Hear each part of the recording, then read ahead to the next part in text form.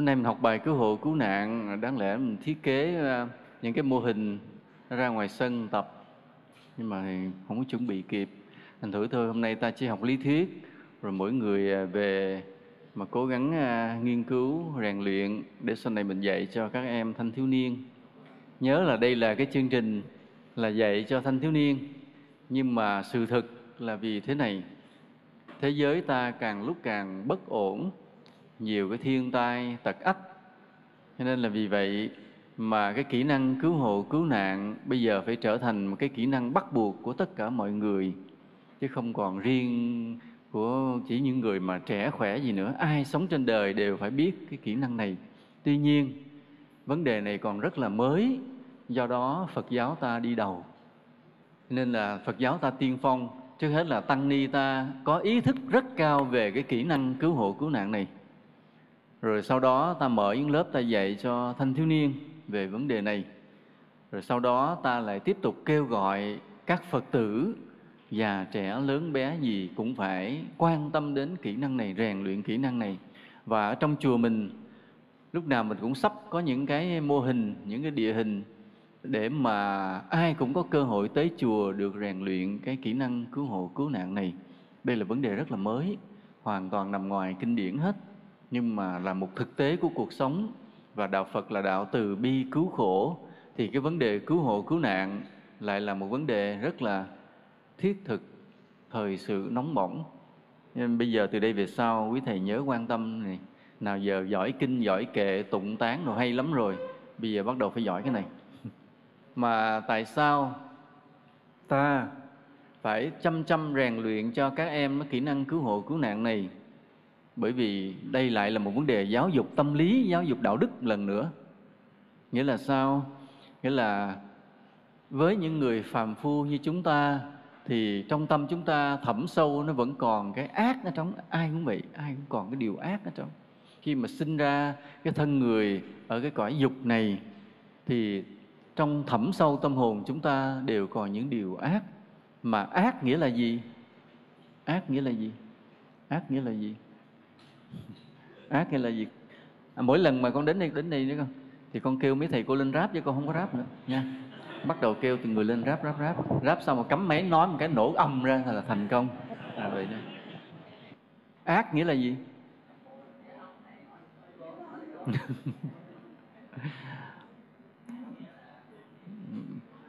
Ác nghĩa là gì? Chà, mấy cái khái niệm này rất căn bản con. Mấy khái niệm này căn bản lắm mà nha. Tránh làm các việc ác, hãy làm những điều lành, những cái nọ thì vậy ác. Dạ. Nam mô A Di Đà Phật. Con kính bạch thầy, thưa toàn thể đại chúng, theo con nghĩ ác á, là cái tâm nó xấu, những cái việc làm xấu, làm tổn hại đến người khác, và cũng có thể là tổn hại đến bản thân mình nữa. Theo con nghĩ vậy. Thì con nói cũng tốt rồi đó. Có ai có ý kiến gì bổ sung thêm không? Nhớ nha, ai trả lời được thì ghi tên để mà sau này bài tập, bài làm thêm điểm vô nha. Ai có ý kiến gì bổ sung không? Ác là gì? Mô Phật thầy, ác trong con người ta có 3 phần là về thân và tâm và ý, tạo tác những điều ác, làm những điều bất thiện, gây tổn hại đến người khác, và là tổn hại đến sinh mạng của những loài động vật khác. Tôi cũng đại khái như để ý chữ này. Nhớ như này có chữ khổ. Khi định nghĩa chữ ác nó phải liên quan tới chữ khổ. Nghĩa là làm cho người khác khổ, nhẫn tâm làm cho người khác khổ. Dù chỉ trong ý nghĩ, hoặc lời nói, hoặc việc làm mà làm cho chúng sinh khác khổ, hoặc chưa làm mà trong tâm mình đã nghĩ đến điều đó, thì cũng được gọi là ác. Nhớ như vậy. Còn khổ là cái gì? Mai mốt định nghĩa nữa. Khổ này thì phải học qua tứ diệu đế thì chúng ta mới định nghĩa cái khổ cho nó kỹ. Rồi bây giờ mình không có đào sâu, nhưng đại khái là vậy. Thì bây giờ tất cả chúng ta sinh ở cõi này, trừ những người đã chứng thánh ở trong cõi này thì tâm ác đã được diệt trừ. Còn lại thẳm sâu trong lòng chúng ta vẫn còn những cái niệm ác. Mà những cái niệm ác đó đó, ví dụ như nếu chúng ta trong cái môi trường tu tập như thế này thì nó bị đè nén, bị kềm chế, nó không phát tác. Và cho đến ngày chúng ta chứng thánh luôn, chúng ta không có làm gì ác, không có làm bậy. Nhưng mà nếu lỡ chúng ta bị đặt trong cái môi trường mà nó cứ kích động cái điều ác lên, thì điều ác nó sẽ sống dậy, nó vươn dậy và làm cho ta thực hiện những nghiệp ác rất là rõ. Ví dụ như một người chưa ác lắm bị quăng vào trong trại tù, xung quanh toàn là cái ác không, thì mình phải thủ thế. Nghe nó chửi bậy, nghe nó nói chuyện bậy riết thì nhập tâm, cái ác trong lòng mình lớn dậy rất là nhanh. Còn ở trong môi trường tu rồi cái ác mình bị đè xuống, bị kềm lại như vậy. Thì cái khuynh hướng ác nghĩa là khuynh hướng làm khổ người khác. Vì khi ta tập cái kỹ năng cứu hộ cứu nạn này, tức là gieo vào lòng người một cái ý thức là cứu người thoát khổ, nó đánh ngược lại cái bản năng ác. Do đó cái việc rèn luyện kỹ năng cứu hộ cứu nạn này là cái kỹ năng mà cứu người khác thoát khổ, thoát nạn, nghĩa là diệt chính cái điều ác trong lòng mình. Nên đây là cái lợi rất là lớn. Dụ như nhiều khi học cả đời mình chẳng cứu được ai, nhưng mà trong ý thức mình cứ lúc nào cũng mong cứu người, thì chính cái tâm đó nó diệt lần lần diệt mất luôn cái điều ác trong lòng mình. Nên vì vậy là cái rèn luyện kỹ năng cứu hộ cứu nạn không còn phải là một kỹ năng xã hội, mà sự thực đây là một cái tiến trình trong việc tu tập đạo đức rất là quan trọng. Chúng ta nhớ lại điều này để nữa chúng ta lý luận với các em. Nên cái việc tập luyện kỹ năng cứu hộ cứu nạn không còn là một kỹ năng xã hội, mà đã trở thành một tiến trình trong việc tu tập đạo đức. Chúng ta nhớ điều đó. Do đó tăng ni chúng ta phải hết sức quan tâm đến kỹ năng này. Mà kỹ năng này thì nó lợi trên nhiều phương diện, rèn luyện cả thân thể, cả tâm trí, cái sự thông minh, sự nhanh nhạy, sự phán đoán ta trên nhiều phương diện, mà làm nảy nở cái tâm từ bi của ta rất là nhiều. Muốn rèn luyện kỹ năng cứu hộ cứu nạn thì trước hết ta phải rèn luyện cái gì? Sức khỏe, đúng như vậy. Nên buộc đó, nói chữ cứu hộ cứu nạn buộc là phải kéo thêm một cái rèn luyện thể lực, bắt buộc luôn. Và điều này rất có lợi cho ta. Rồi kế nữa là rèn luyện cái gì nữa? Trí tuệ, chính xác. Kiến thức, trí tuệ. Ta phải có kiến thức trên nhiều lĩnh vực, nhất là về vấn đề y học, cơ học, rồi kỹ thuật, máy móc, cơ khí, rồi nhiều lĩnh vực. Biết càng nhiều càng hay, biết càng nhiều càng tốt. Ví dụ như có một câu chuyện thế này. Đây trong truyện của Kim Dung thôi, chuyện kiếm hiệp nhưng mà rất là hay. Cái tên Âu Dương Công Tử đó, sau khi đánh nhau một trận, anh không biết anh đánh thế nào, cái bị đá, đánh lên bờ biển á, anh bị đá lăn xuống, kẹp cái chân anh dưới đó luôn. Kẹp cái chân, nghĩa là chân là bị thương, bị tật. Mà cục đá to quá, bao nhiêu cao thủ võ lâm đứng gần nó muốn cứu ảnh, vận nội công mà đẩy cục đá không đi nổi. Đá to. Mà nếu mà để lâu từ từ thì mà xương mà nó dập nó hoại tử chết liền nếu không đem đi được. Mà thời đó không có cưa, không có đem cưa chân mà để chân lại đem đi, nên phải làm sao xô cục đá ra. Mà nước biển thì thủy triều dâng lên từ từ. Thì lúc đó có cái cô là Hoàng Dung, một vai nữ chính. Cô này cực kỳ thông minh trí tuệ. Thì cô mới có một cái giải pháp thế này. Mọi người đang không thấy nước biển dâng lên, ai cũng sợ quá. Dâng lên lát ngập là chết thôi, ngồi kẹt cái đó chết luôn.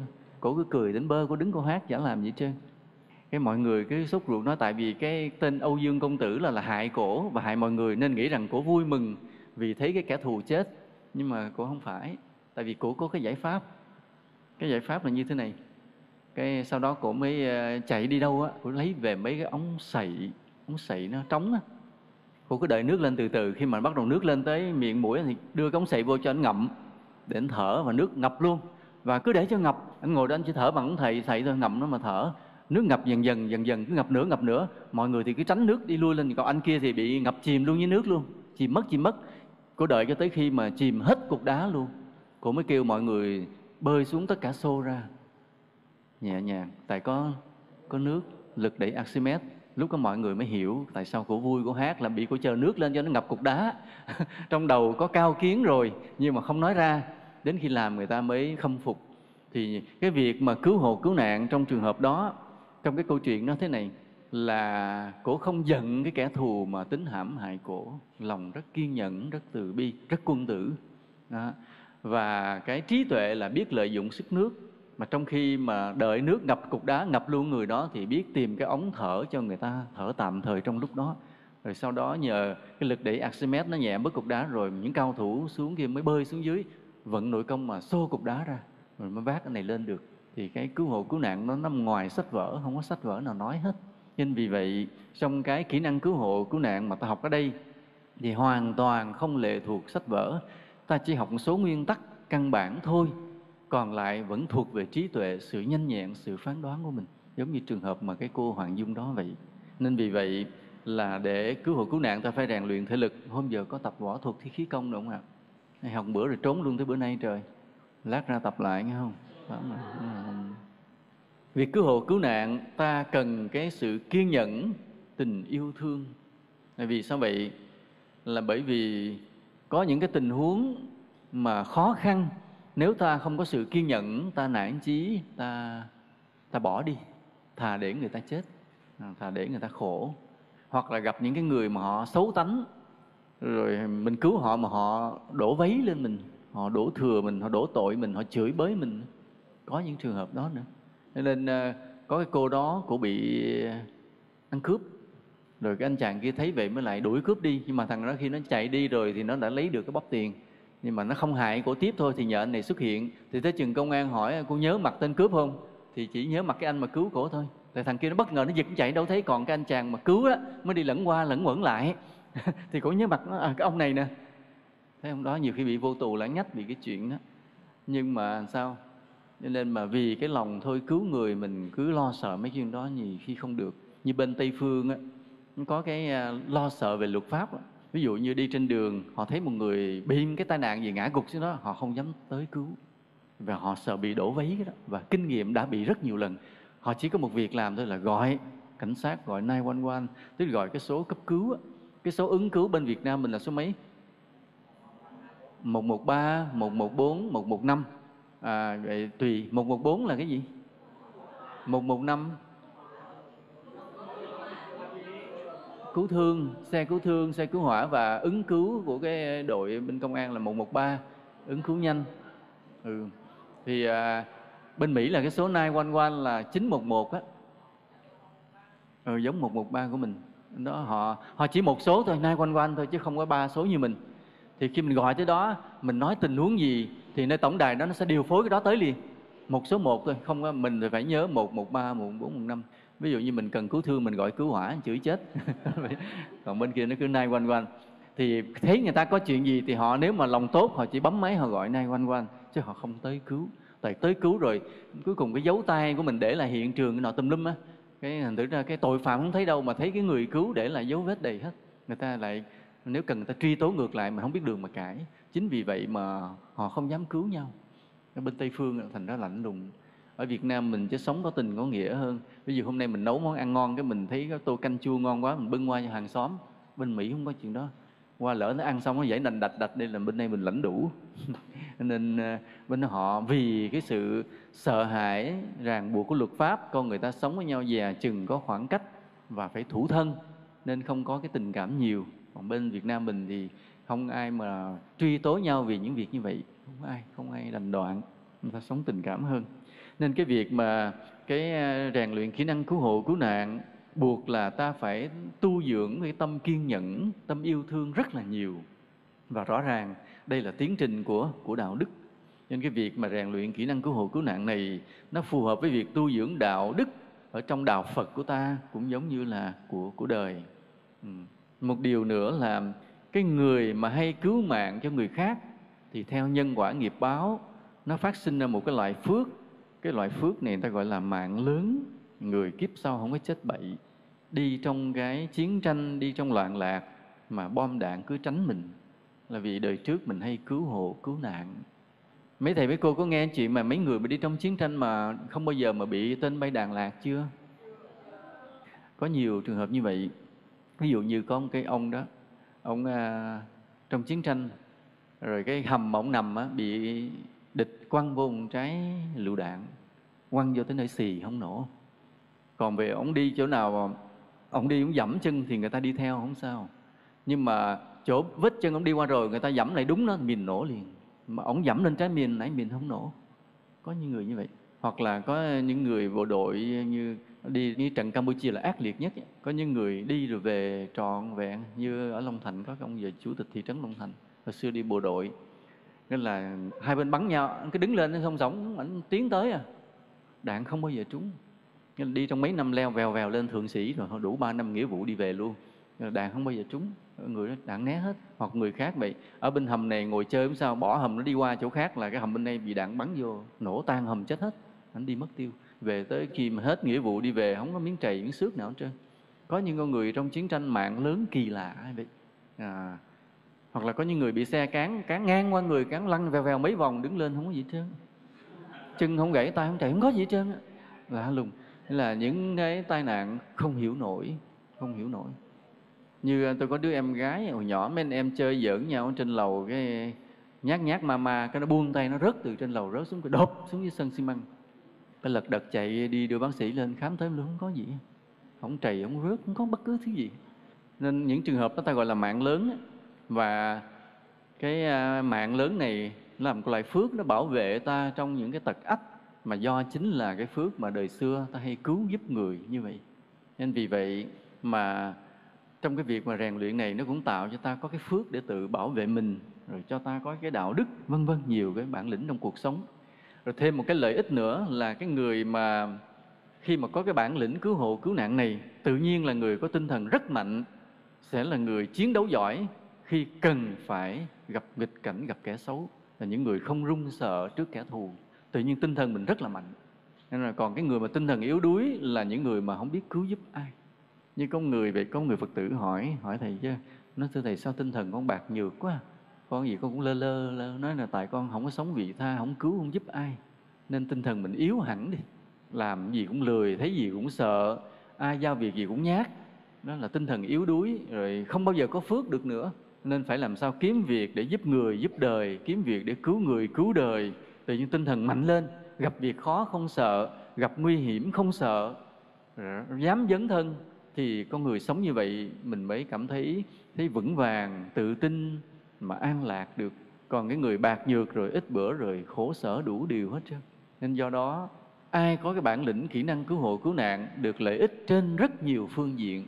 Nhất là sức khỏe, thứ hai là kiến thức, thứ ba là đạo đức, thứ tư là phước, và thứ năm là bản lĩnh chiến đấu. Nó như vậy. Nên đây là những điều mà rất là có lợi. Và vì vậy nghĩa là đạo Phật ta hiểu điều này ta đi đầu, chứ ta làm mà chậm cái mấy chỗ khác nó bắt chước, mấy đạo khác nó bắt chước làm nói của nó à. Nhiều cái đạo Phật ta hay bị người khác họ mượn, thì họ mượn thôi cũng tốt, nhưng có điều là thôi ta cứ phải làm trước, là ta phải dạy Phật tử mình trước những điều này. Trừ những bà già quá thì tập cho bà la thôi, gặp chuyện thì bà la cho lớn giùm. Còn người trẻ hơn chút là phải nhào vô, phải xông pha, phải gánh vác nha. Giờ tới cái phần thì ta học một phần đầu là cứu người chìm dưới nước. Cái này học chưa? Ở đâu? Ra biển học rồi phải không? Rồi, thôi được rồi. Tôi không nói lại. Vì ta học về các vết thương chảy máu. Khi có người bị lý do gì đó, hoặc là bị đánh gây gỗ, chém lộn, bị kẻ xấu chém đứt người, hoặc là bị va đập, bị té, bị tai nạn xe, rồi họ có những bị vết cắt trên người. Thì vết cắt mà càng á, thì ta làm sao? Vết cắt sâu thì ta làm sao? Cái này hỏi không có bài vở gì hết trơn á. Hỏi tự mỗi người mình trả lời coi kiến thức mình tới đâu. Ví dụ như người ta bị vết đứt, vết cắt nó cạn thì ta xử lý cách nào? Trả lời khôn, trả lời câu này là dễ chịu nhất. Nhớ câu dễ giơ tay lên trả lời liền không? Dành mối liền. Sao con nghĩ là trước khi mình nhìn xung quanh có vật dụng hoặc là lá thuốc nào đó thì mình đắp. Đúng. Rồi gì nữa? Gì nói tiếp? Dạ được rồi thằng, chút xíu anh trả lời tiếp. Rồi có ai bổ sung không? Hôm nay nhiều mục lắm ạ. Vết cắt cạn thì trước hết là cầm máu phải không? Thì ta phải cầm máu phải không? Sát trùng và băng bó. Ý là như vậy. Đó là vết cắt cạn, là đơn giản thôi. Sát trùng, cầm máu, băng bó, đó là vết cắt. Vì lỡ vết cắt sâu thì phải may khép miệng lại. May khép miệng lại thì trong bệnh viện người ta có loại gì? Là chỉ y khoa ha. Là chỉ y khoa là chỉ nó sẽ tự hoại, đến thời gian nào đó khi vết thương lành thì nó tiêu luôn. Chứ còn ngày xưa đó chưa có cái chỉ tự hoại đó, thì sau khi lành vết thương rồi phải đi đến bệnh viện gì? Cắt chỉ kéo ra. Trời ơi, điếng người đó. Thì khi mà cắt rồi cái rút ra từng sợi nó cứa nghe đã lắm. Đó. Nhưng mà bây giờ thì người ta chế được cái loại chỉ tự hoại, may xong tới đúng khi mình lành rồi nó cũng bỏ luôn, không có sao hết. Mà nếu mình ở trong rừng không có chỉ không kim hết thì làm sao? Xé áo nó, mình đâu có kim đâu mấy. Lấy sao? Lấy gai rừng đâm hả? Lụi lũn rồi xỏ chỉ qua hả? Bó lại hả? Bó lại cho nó khép miệng lại phải không? Thực sự là cái quan trọng là cái khép miệng vết thương lại. Nhớ khi vết thương, vết cắt sâu thì ta phải khép miệng lại bằng cách là may lại, bằng cách nào đó không biết. Nhưng mà cái việc mà bó lại cũng là rất là tạm thời nha. Nhớ như vậy, sau đó vẫn phải đem đến bệnh viện may lại. Nhưng mà có những trường hợp mà ta dùng vật dụng ở trong rừng luôn. Trong rừng nó có một cái đặc điểm là có mấy con muối càng á. Có ai thấy con muối càng chưa? Ở rừng thì mới thấy, ở đây không thấy. Ở đây chỉ có mấy con muối nhỏ nhỏ phải không? Muối trắng nhỏ nhỏ nó ăn. Nhưng mà mấy con muối càng á, nó to lắm. Mình nó nhỏ mà cái đầu nó bự, thiết bự. Mà nó cái càng, mà nó cắn vô mình rồi là nó không có gỡ ra. Cho nên lúc đó đó, mình mới bắt mấy con muối càng đó, mình bấm vết thương cho nó nhỏ miệng lại, để vô cho nó cắn. Cái nó bóp cái vết thương lại, cái mình ngắt cái mình nó bỏ, để lại cái đầu. Hả? Chúng ta đang nói đến một phương pháp của những người trong rừng. Không làm thì thôi, thích thì làm, thích thì thôi, đâu có ai ép. Nhưng mà nếu mà không bịt miệng vết thương kịp thì thay vì là ta chết 20 con muối, ta sẽ chết một con người rất bự, máu nó chảy ra là chết đó. Cho nên phải bịt miệng vết thương lại, không để cho cái nhiễm trùng thêm. Tại khi mà vết thương nó mở miệng ra là khuẩn trùng bùn lầy rồi nó vô trong đó thì rất là nguy hiểm, hoại tử luôn cái chân đó luôn. Mình phải bịt miệng vết thương lại để cho cái bạch cầu trong máu tự nó bảo vệ cơ thể. Cho nên người trong rừng họ có một cái phương pháp đó, mà phương pháp đó ở Việt Nam không có nha. Ở bên rừng Nam Mỹ mới biết chuyện này. Cái phương pháp này phương pháp của những thổ dân ở bên Nam Mỹ lận. Nên là mình đi rừng mà đạp mấy con kiến càng mà nó cắn mình khó chịu lắm. Nhưng mà không ngờ nó lại rất có lợi trong trường hợp mà dùng để bịt miệng, kẹp miệng vết thương lại. Cái này cũng rất là hay. Không thấy con muối càng á hả? Muối càng nó bự lắm, là không biết vẽ cái giống. Cái càng rồi cái chân này, chân. Cái càng đấy mở ra mới vô nè. Nó ghê lắm, muối càng ghê lắm. Trong những cái ổi muối mà nó lớn đùng to như là cái nửa cái nhà thế này, ở trong đó chứa những cái đàn muối to thế này. Mà những con muối càng là đi tới đi lui nó kiểm tra những con muối thợ này nè. Nhưng mà nó gặp cái gì nó tấn công, nó cắn cái là nó không nhả ra. Mình giật ra đó thì hoặc là mình xức thịt, còn nếu mình giật cái mình nó thì đứt cái mình nó, cái đầu để lại. Và cái tính năng này rất là cần trong việc mà ta kẹp miệng vết thương lại. Thôi, cảm ơn mày cho ta mượn đỡ 20 con vậy đó. 20 mũi vậy là kẹp lại là được ngon lành. Đó là trường hợp. Rồi trường hợp là bị đứt tĩnh mạch hay đứt động mạch, nhất là đứt động mạch thì làm sao? Đứt động mạch là máu nó xịt ra theo cái nhịp tim đập đập một cái nó xịt ra, đập cái nó xịt ra. Thì nó xịt chừng mấy lần mà nó xịt hết máu thì sao ạ? Thì đó. Thôi thì ta phải làm sao bịt lại liền thôi. Bịt lại liền, để bịt đầu trên đầu dưới lại liền thôi. Nhớ là vết thương mà xịt là phải bịt lại, tìm cách là kẹp lại liền, kẹp cái động mạch đó lại liền, hoặc là thò vô tới trong mình kẹp lại liền, hoặc là mình bịt từ bên ngoài, nhưng mà phải bảo đảm là bịt lại liền để không mất máu. Không mất máu, đó là cái quan trọng nhất. Mà kẹp cái động mạch lại bằng cách nào thì lúc đó là cũng vậy, tùy nghi ta mà sử dụng nha. Lúc đó là lấy băng, lấy kẹp, lấy dây buộc làm sao nó bịt miệng cái động mạch liền. Còn đứt tĩnh mạch thì dễ lắm, đứt tĩnh mạch chỉ bóp thịt bên ngoài cái nó ngưng lại liền. Động mạch nó nằm sâu hơn và nó phun vèo vèo ra. Còn trường hợp bị tróc nhiều da, ví dụ như họ bị xe chà lên trên đường, từng mảng da rớt ra, mà cái đó chỗ đó là chỗ mà mất nước và đồng thời nhiễm trùng rất là dễ, đồng thời cái thần kinh da đau lắm, đau khiếp lắm. Ở trong thịt sâu với lại ít đau, mà cái lớp da bên ngoài lại rất là đau vì thần kinh da rất là nhiều. Nên lúc đó mình lại xử lý cái gì là người ta la làng lên vậy đó. Nên cố gắng cái đó phải bảo vệ. Mà nếu có thuốc sát trùng gì đó cũng phải khéo cho đổ thuốc sát trùng vô, người ta chết vì rác, đau quá, xỉu luôn. Vì cái mảng da lớn quá, cái đau rất là nhiều. Rồi phải đề phòng nhiễm trùng. Dĩ nhiên là ta có những loại thuốc kháng sinh bôi bên ngoài, nhưng mà thôi, mấy cái đó là tới lúc vào tới bệnh viện người ta hết lo rồi, hết trách nhiệm của mình rồi. Cái trách nhiệm của người cứu hộ cứu nạn là trong cái tình huống mà ít điều kiện nhất, không có điều kiện nhiều, ta phải xử lý, cái đó mới khó. Chứ còn vào tới bệnh viện người ta đủ phương tiện y học, khoa học hết rồi, mình không lo nữa. Bây giờ cái sơ cứu phỏng lửa, ví dụ như một người nào đó đi chơi nó bị thọc vô nồi nước sôi, tay nó thọc vô hay là nó bị lửa táp vô thì vết bỏng nhỏ thôi thì ta làm sao? Lấy đá trà hả? Hả? Kem đánh răng, nước mắm. Đây là những kinh nghiệm ở đâu ra vậy? Dân gian. Mà hợp lý không? Thì cũng tốt. Nó có cái này nữa nè. Ví dụ người ta bị vết bỏng á, ta cứ lấy ancol ta thoa lên, rồi nó bốc hơi. Ancol á, cồn á, nó sẽ bốc hơi lên. Khi nó khô rồi ta lại chế.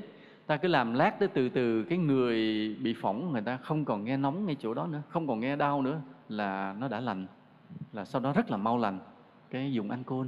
Nhưng mà sự thực lúc đó nhiều khi không phải có ancol, nhưng mà nếu có thời gian thì vì nó cũng không gấp, ta chạy đi ta mua được, vân vân. Thì thôi mấy cái đó thì kinh nghiệm dân gian người ta biết nha. Nhưng mà cái vết bỏng á, thì sợ nhất là nguy cơ mất nước.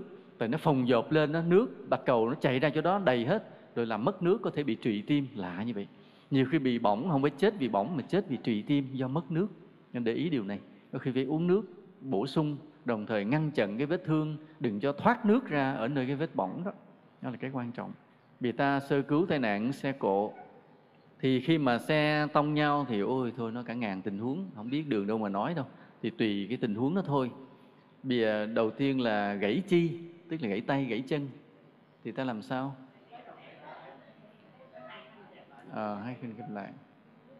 Nó gãy chi, nó trường hợp ví dụ như nó gãy rời, mà có khi nó gãy mà nó xỉa lòi ra ngoài da. Ví dụ cái xương như vậy nó gãy nằm chỗ đây thì đỡ, nhưng mà nó gãy rồi nó chạy ngược lên, nó xỉa lòi ra da thế này nè, cái rất là khó chịu. Mà cái đó đem chậm sau này người ta không sắp xương lại được đó. Còn nếu mà nó gãy mà nó vẫn nằm ở chỗ này, mình nó rời ra chút xíu thôi thì rất là dễ chịu, rất là dễ chịu. Hôm trước tôi ra ngoài Bắc tập huấn cho thanh niên ngoài, tới đó cái màn là cũng tập vượt địa hình, tạo ra những mô hình nó leo trèo rồi khó khăn lắm. Mấy thầy mấy cô mình chưa tập mấy đó nha, chứ tập lát nữa sẽ nói tới chuyện mà nắm dây mà leo lên cao á, treo cái dây thừng. Lát nữa mình đi ra mua chợ mua sợi dây cho leo lên lầu, không cho leo lên cầu thang, cột trên đó đó, bắt leo dưới đó lên. Tập cho quen. Thì làm đủ trò hết trơn á. Thì có anh chàng anh mập anh to, cái anh bị trật cái xương bả vai, anh trật xương bả vai. Một cái người thủ lĩnh thanh niên mới dắt lại, nói thưa thầy em này bị trật xương rồi, sai khớp.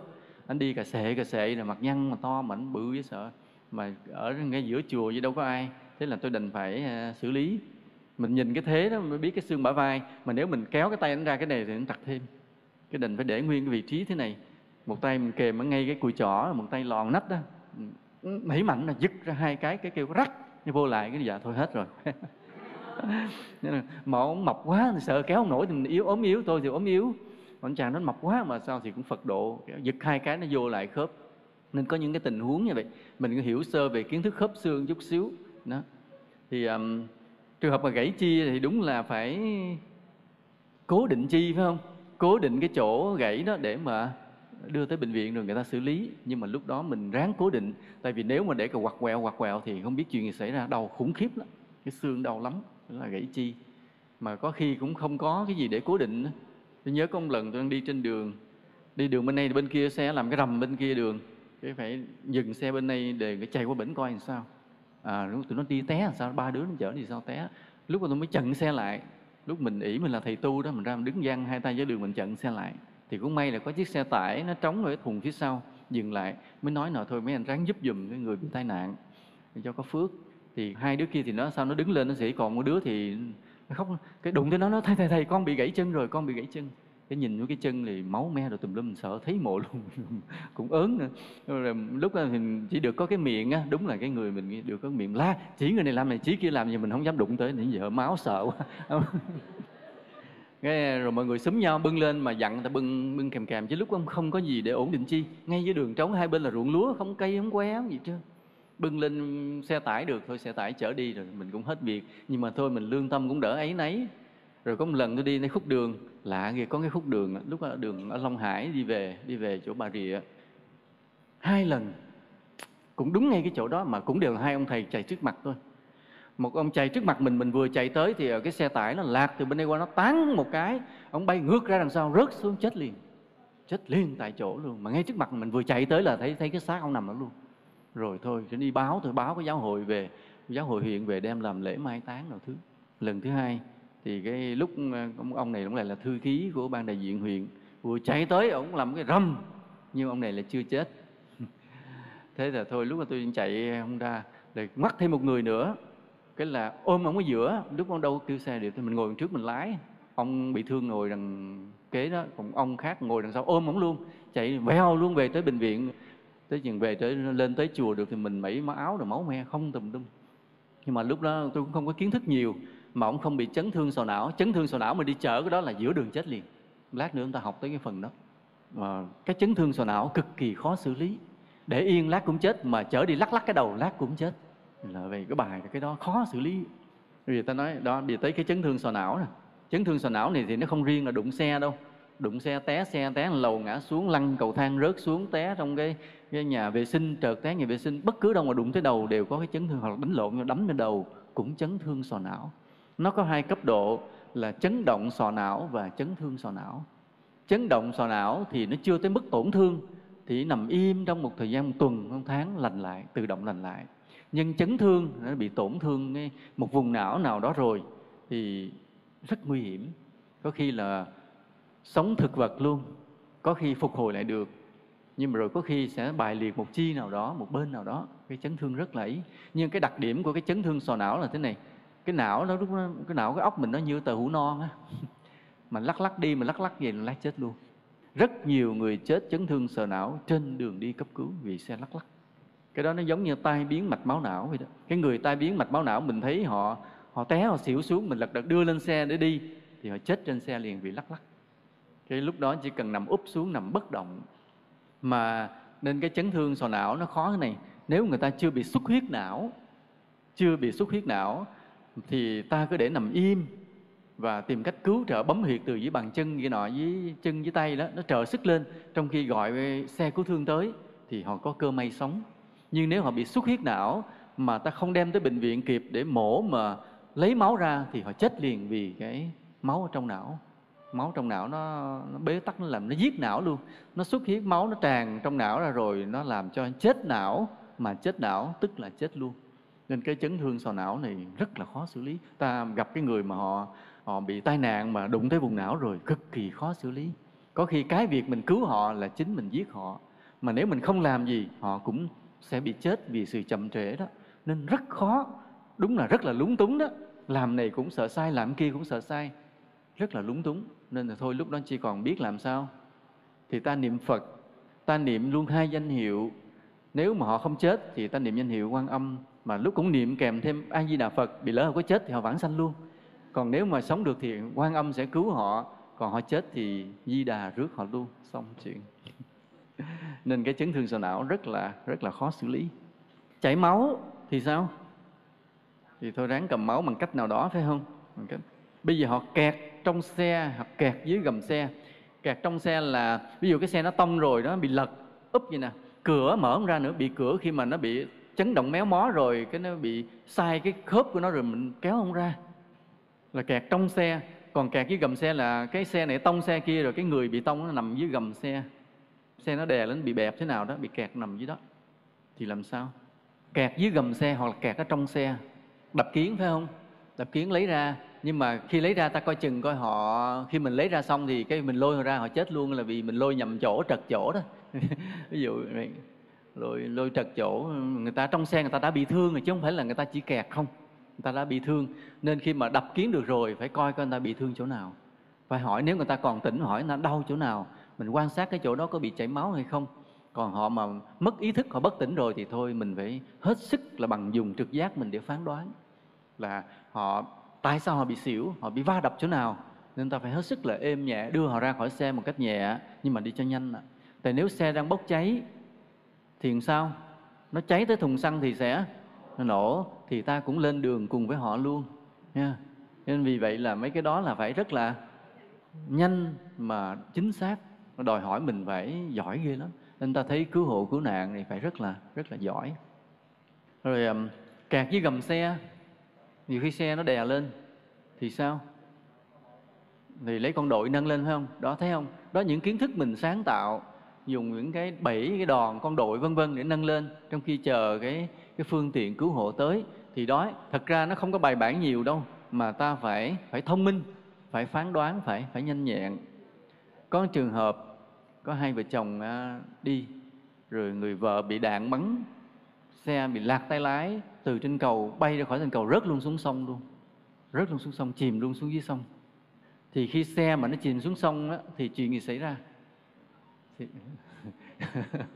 phải làm sao cho đừng chết, chứ nó chìm xuống chết nói gì nữa, sẽ chìm xuống sông luôn. Những cái đặc tính nó thế này nè, nếu mà cái cửa nó đóng kín á, thì nước không vô liền, nó vô từ từ, vì nó có những cái kẽ nó sẽ vô ở dưới á, đâu chứ còn cái kiến mà đóng kín rồi nó lại không vô đường đó, nó sẽ vô từ từ, nó dâng lên từ từ. Còn mà xe mà cửa mở thì nó vô cái ào xong ngay liền, phải không, là ngộp liền. Nhưng mà mỗi cái nó có cái lợi. Ví dụ cửa mà mở, cửa sổ mà mở, nước tràn vô liền thì ta cũng theo cửa sổ mà ta bơi ra liền.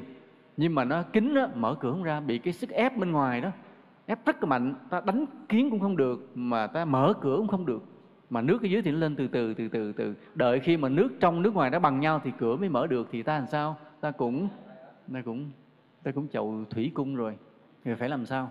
Đây là cái trường hợp mà tí nước nó ào vào theo cửa sổ thì ta theo cửa sổ ta bơi ra luôn. Nhưng bây giờ là cửa đóng kín, nước ở dưới gầm nó lên từ thì ta làm sao? Cho nên ta để ý ở những chiếc xe mà chuyên nghiệp ta luôn luôn thấy có cái búa.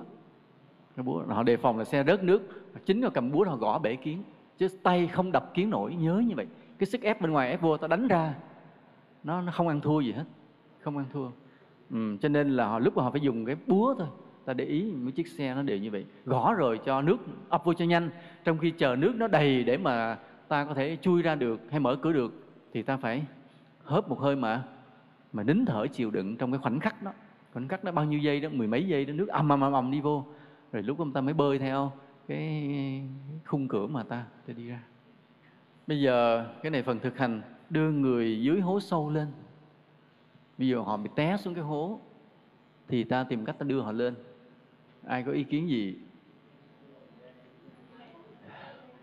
Thì bây giờ mỗi người có ý kiến đi. Con. Dạ mô Phật, thưa Thầy, theo con thì khi người ta rớt xuống hố sâu thì mình có thể thả dây xuống, hoặc là có cây dài á, mình bỏ xuống cho người ta leo lên đó Thầy. Nói nghe rất dễ, nhưng bây giờ Thầy cho con xuống hố, Thầy thả dây xuống con leo lên được, Thầy khen con hay á. Trên này mình kéo Thầy. Hả? Rủi người ta mất ý thức rồi. Nó nhiều trường hợp lắm nên ta phải đặt nha con. Dạ mô Phật, thưa Thầy, theo con nghĩ là mình sẽ cột sợi dây vào một cái góc nào đó cố định, sau đó mình thả sợi dây xuống đó và mình đi xuống đó, mình đưa người ta lên. Không, nó cũng là một giải pháp, nó nhiều giải pháp lắm. Ví dụ con nói thả dây xuống cũng đúng, cột dây để mình xuống đưa người ta lên cũng đúng luôn, chứ không phải không đâu. Nhưng mà nó không chỉ là đơn giản như vậy, nên ta phải lường trước nhiều tình huống. Hôm nay mình học mình phải lường nhiều tình huống để sau này đụng tới mình biết xử lý, mà sau này ai hỏi ở đâu rắc rối cái gì mình cũng thể trả lời được nha. Rồi bên Tăng, bên Ni họ cứu trước rồi đó, bên Tăng chưa cứu ai đó. Mô Phật, Thầy, tức là trước nhất chúng ta phải quan sát tình hình đó, cái hố có sâu hay không, rồi chúng ta dùng dây thần cho chắc, hoặc là mình điện thoại báo cho đội cứu hộ tới, và sau đó mình xuống dưới đó coi người bé đó có bị thương, gãy tay gãy chân, mình xuống mình băng bó tạm thời và đợi người cứu hộ tới cứu. Dạ Phật. Đúng rồi, gọi trước, trong khi chờ thì mình đã tìm cách mình cứu, nó cũng là một ý kiến hay. Rồi, có lý lắm. Rồi ai nữa? Một Phật, thưa sư phụ, là trước khi biết người bị rơi xuống hố thì có thể một mình làm chưa được, thì có thể mình tìm thêm một vài người la lên, coi dụng cụ như cô hồi nãy kể là tìm dây buộc gốc cây, một người ở trên đưa xuống có thể cứu. Mình phải hợp tác với nhau, có những cái tín hiệu khi nào nhiều khi ở cái hố đó nó không còn không khí, có thể là những cái tín hiệu là được hay không, và dùng tất cả những biện pháp ở dưới cùng với nhau lên, ở trên kéo, ở dưới ra tín hiệu là buộc xong hay chưa là đưa lên. Đúng rồi đó, chúng ta nhìn vấn đề cái đưa người dưới hố lên nhiều chuyện lắm anh nha đó. Rồi hố với có nước hay không có nước nữa. Ai có ý kiến gì nữa không? Cứ ráng nhìn ra vấn đề cho kỹ. Ta tập hình dung trước mọi vấn đề, dù trong đời mình chưa gặp, cứ phải hình dung ra. Sao đi kiếm thầy cái sợi dây thừng á, to Kiếm sợi dây thừng to tôm thì cột trên lầu thả xuống, lát cho mọi người leo lên này để cho biết. Quý thầy có nghe về cái bộ tộc Maya này bên Nam Mỹ chưa? Chính cái bộ tộc này mà họ báo rằng là năm 2012 tận thế nè. Nghĩa là Maya này, bộ tộc Maya Nam Mỹ này họ có một cái Inca Maya. Đây là những cái bộ tộc tương đối có cái nền văn minh. Tại vì khi về Nam Mỹ, người ta phát hiện ra được những cái kiến trúc rất là đặc biệt ở vùng đó, nên người ta nghĩ rằng những bộ tộc này có cái nền văn minh tốt. Họ có làm được lịch. Và khi họ làm lịch, họ làm tới năm 2012 họ không làm nữa. Tại họ nói tới đó tận thế rồi. Nhưng bây giờ nó xôn xao cả thế giới là vì cái chuyện này. Nhưng mà họ văn minh như thế nào? Đến khi các nhà khảo cổ mà đi lùng đi tìm thì họ phát hiện ra những cái hố xương người đầy không có đầu quăng nơi mịn nẻo. Và họ mới nghĩ rằng những cái bộ tộc này tồn tại một cái phong tục man rợ là giết người để tế thần. Những cái tháp thật cao mà để họ làm đó không phải là biểu lộ của một nền văn minh, mà nó là những cái đài tế thần. Họ đưa người lên trên đó, họ móc mổ tim mà chặt đầu để lấy máu tưới xuống đất để làm cho thần bớt giận. Mà thần khi uống máu no rồi thì mới phù hộ cho họ đừng bị dịch bệnh, phù hộ cho họ săn được nhiều thú, phù hộ cho họ trồng được bắp được lúa rồi thành công. Nên man rợ. Và lấy người ở đâu ra mà giết tế thần? Lấy người ở đâu ra? Họ đi bắt ở những vùng rất xa hơn. Chứ còn cái dân của họ quanh đó thì họ có quyền công dân, họ không có bắt. Nhưng họ sẽ thuê những đoàn người đi rất xa vào trong những rừng khác, tìm những bộ tộc khác, lẽ lo họ bắt đem về để họ giết tế thần. Thì có những bộ phim nó dựng lại những cuộc chiến tranh này rất là đẫm máu, rất đau lòng. Những bộ tộc đang sống yên bình vậy thì cái đoàn người Maya, những người được thuê đi bắt người đó, chứ không phải là chính họ đi đâu. Họ đi vào, họ bao vây tấn công cái làng đó, giết đàn bà, tại họ không lấy máu đàn bà. Bắt đàn ông trói hết, con nít bỏ ra mồ côi, tại họ không lấy con nít để tế thần, chỉ bắt đàn ông đi hết thôi. Thì những cái cảnh đó thật là đau lòng. Trong đó có một bộ phim thế này, là khi mà cái anh chàng này khi mà bị tấn công thì lật đật đem người vợ đang có bầu của mình và đứa con nhỏ mình thả xuống cái giếng sâu để núp ở dưới đó. Anh dùng dây rừng cho người vợ cột ngang cùng với đứa con rồi thả tuột xuống dưới. Còn trên này anh chiến đấu nhưng mà đánh không lại, tại vì trước khi người ta đánh, người ta đã điều nghiên của bộ tộc bao nhiêu người ta đem được bao nhiêu người, anh bị bắt đem về để tế thần. Còn dưới này thì cái cô vợ nằm ở dưới hố không lên được, tại vì sợi dây rừng nó bị đứt, dây rừng nó mong manh đứt. Mà khi trời mưa, bắt đầu mưa nó tuôn nước xuống, mà tới lúc là cổ leo lên leo xuống ngoài không được, cái nó chấn động cái thai đã tới ngày của sanh luôn. Rồi chuyện ra sao? Không, nó chết thì hết chuyện rồi, nó không phải là phim, nó sống rồi mới làm phim được. Ta tưởng tượng thử coi trong tình huống đó cái sự cứu hộ cứu nạn là như thế nào. Cái câu chuyện phim này rất là dài. Thì anh chàng đó coi như bị bắt về tới nơi cái thủ đô của cái Maya, bị đưa lên tới đài tế luôn. Mà anh cứ chứng kiến những người bạn trong làng của mình là bị moi tim, bị chặt đầu quăng xác xuống, tới phiên ảnh. Thì lúc có may mắn là cái nhật thực ban ngày nó che, thì cái tay phù thủy nói như vậy là thần đã no, thôi không cần giết nữa, bỏ đi. Nhưng mà mấy cái tay mà nó đem về nó bán á, bỏ uổng, cái đem đã làm trò chơi, nó thả cho đi nhưng mà thả đi, thực ra nó đón để đập đầu và nó bắn tên cho chết để làm trò chơi. Thì anh chàng này là thoát hết để chạy, mà giết được luôn cái đứa con của cái tay trưởng đoàn. Nên tay trưởng đoàn nó dắt đoàn người theo nó lùng, nó rượt về tới nơi bộ tộc luôn, băng qua bao nhiêu con suối gần thác rồi. Anh này phải đấu trí rất là nhiều để sinh tồn trong cái khu rừng đó, chạy về được tới cái khu rừng của mình thì cả làng chết hết rồi. Mấy đứa con nít mà bị bỏ rơi lại nó đi đâu mất luôn không thấy, nhưng mà chỉ còn được người vợ người con mình ở những cái hố mà nước mưa đã dâng lên đầy, mà đẻ luôn đứa mới nữa. Thì ở đây là có cái sinh dưới nước. Chúng ta có nghe nó đẻ dưới nước chưa? Không, con người đó đẻ dưới nước an toàn hơn đẻ trên cạn. Tại sao đẻ dưới nước an toàn hơn đẻ trên cạn? Bởi vì cái đứa bé trong bào thai nó có phải thở không? Không. Oxy lấy từ đâu? Cái rúng của mẹ. Cho nên nó chưa có quen thở. Mà khi mà nó ra khỏi lòng mẹ, nó cũng ở trong cái môi trường mà nó không thở, không sao hết, ra nước không. Nhưng mà miễn cái dây rúng còn dính là được, nó vẫn được cung cấp máu và oxy từ nguồn đó nên không sao. Và cái áp lực ở trong bụng mẹ với cái áp lực mà dưới bồn nước nó gần như nhau. Chỉ có cái là trong bụng mẹ ấm, ngoài nước nó lạnh, thì đó hơi nguy hiểm. Nên thường mà khi người ta tổ chức cho sinh dưới nước thì nước là người ta phải nâng nhiệt độ lên ấm rồi mới cho sinh. Nhưng mà trường hợp trong phim thì nước mưa nó lạnh nhưng mà cũng phải sinh thôi. Phải sinh rồi mà nước mưa đã dâng lên ngập hết thì người mẹ phải mỗi lần nó dâng tới đâu là phải cõng cái đứa con trai bên ngoài đó leo lên nhờ cái sức đẩy của nước là cũng theo đó mà lên dần dần, nhưng không thoát hẳn lên tới miệng, vì nước không đủ ngập lên trên. Đến khi người chồng mà thoát hết mọi tai ách về rồi mới kéo vợ mình lên được. Thì cả bộ tộc chỉ còn có 2 vợ chồng, một đứa con và một đứa con với vừa lọt lòng. Bộ phim rất là bi thảm, nhưng mà cho ta thấy một cái tục lệ man rợ của người Maya, mà họ nghĩ rằng giết người tế thần như vậy thì mới làm đẹp lòng thần linh. Ở đây trong đạo Phật ta gọi là một tà kiến, và chúng sinh khổ vì tà kiến này. Ta hiểu điều đó ta mới thấy yêu quý đạo Phật. Bây giờ ta sống trong chánh pháp, ta đi trong chánh kiến, ta thấy bình thường. Nhưng mà lỡ ta gặp những phong tục man rợ như thế này, ta mới thấy là vì suy nghĩ sai, vì hiểu sai, vì tà kiến mà con người làm khổ nhau quá nhiều. Bây giờ lúc đó ta mới yêu quý được cái Phật Pháp mà ta đã thọ ân, ta được thọ học như vậy. Chứ bây giờ ta không thấy quý đâu.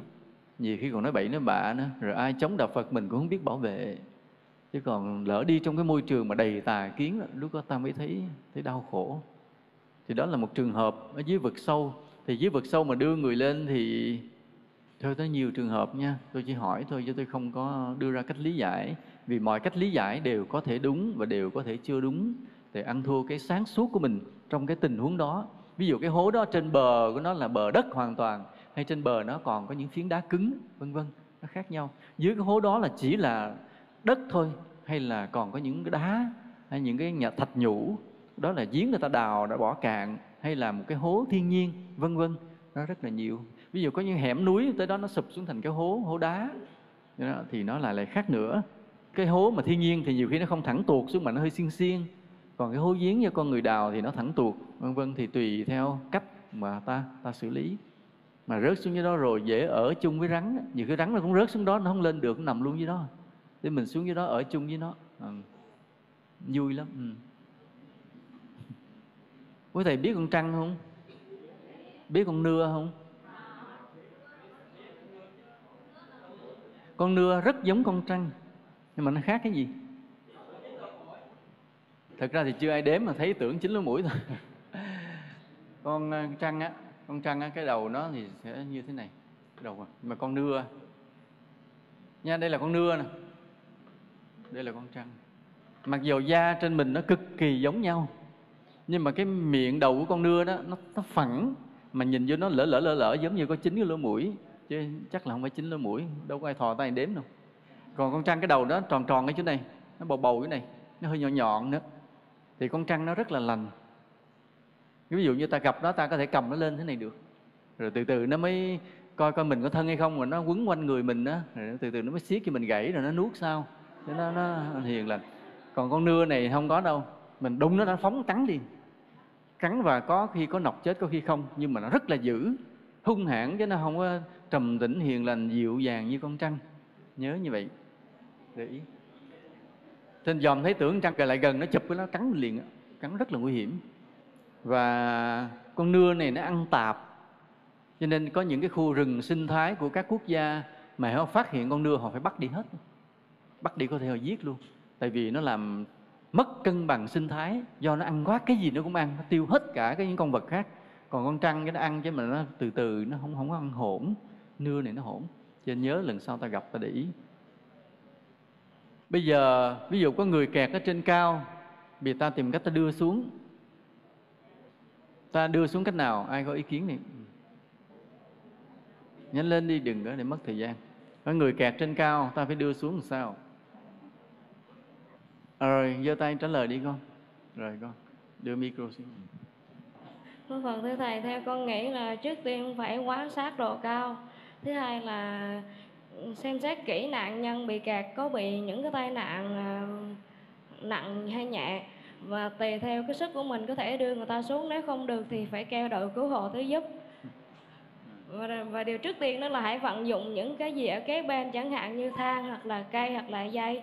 Có thể thì chúng ta hãy làm hết tất cả, nếu không được rồi mới nhờ tới đội cứu hộ hoặc la lên để mọi người cùng tới giúp đỡ. Vừa rồi ở Sài Gòn có cái bà đó, bà leo lên một cái giàn rất là cao, bà đứng trên đó. Ở dưới này trời đội 113 tới làm quá chừng luôn, rồi bà leo lên xuống. Ít bữa sau thấy bà treo cổ tự tử, chắc là bà khùng. Ở bên Mỹ có một cái quảng trường ở Washington mà nó có cái cột đài nó cao tới mấy chục thước, 60 thước, cột đài cao nhọn lên nè. Thì có cái ông này, ông làm nhà ảo thuật. Nói là ảo thuật, cái tôi ghi là có thần thông. David Blaine, ông lên ông đứng đó 36 tiếng đồng hồ, đứng lặng lẽ trên đó, không làm. Dưới này người ta reo hò quá chừng, cho đến khi ông xuống là ông nhảy luôn xuống. Dưới này thì người ta cũng sắp thùng mốp rồi sẵn, ông nhảy luôn, ịch xuống chứ, không sao hết. Có ông này, ông cho mọi người treo ông trong cái lồng, treo lơ lửng trên hư không, chỉ cấm chai nước ở 44 ngày, không ăn gì hết, xuống tỉnh queo. Cũng ông này, ông cho người ta nhốt ông trong cái khối nước đá, đóng ông trong khối nước đá luôn, 40 mấy tiếng đồng hồ luôn. Không phải, cái ông đó David Copperfield khác, ông kia là ảo thuật.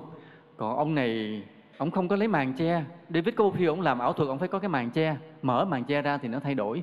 Ông này ông làm trước mặt mọi người trên đường phố. Ví dụ như ông gặp một cái ông ăn xin, cầm ly nước sữa, ông lại ông xin, ông cầm cái ly sữa, ông kia uống miếng đàng hoàng rồi ông cầm, ông lắc cái ly sữa. Ông lắc một chút, tất cả sữa biến thành đồng xu trào ra trước mặt mình, không hề có màn che nha. Không có màn che. Tại vì nếu ảo thuật nó phải có cái màn che để người ta mà mắt. Còn đây ông làm trước mặt mọi người. Ông lắc cái ly sữa, ông lắc là sữa biến mất, tiền trào ra khỏi cái ly rớt xuống luôn, những đồng xu trào ra. Ông này giống như một người có thần thông, rất là lạ và hay làm việc từ thiện. Trầm lắng lắm, gương mặt trầm lắng. Cứ đi lang thang trên đường phố làm những ảo thuật. Ví dụ ông xé cái đồng tiền ra, ông thổi một cái chỗ xé nó dính qua cái đầu bên kia lại, không gỡ ra được nữa, đồng tiền nó ngược lại. Mà ngay trước mặt không có cái màn lấy tấm vải gì che đâu, không có đâu.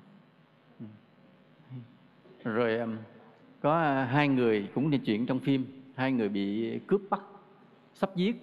Tại vì hai người này phát hiện cái hành vi của bọn cướp giết người, cho nên nó rượt theo để nó giết người, bịt miệng luôn. Thì cái cô kia nhanh trí là cô nói cổ có vàng, cái nó bắt đưa đi lấy vàng, rồi để lấy xong nó mới giết, tức là được hoãn binh.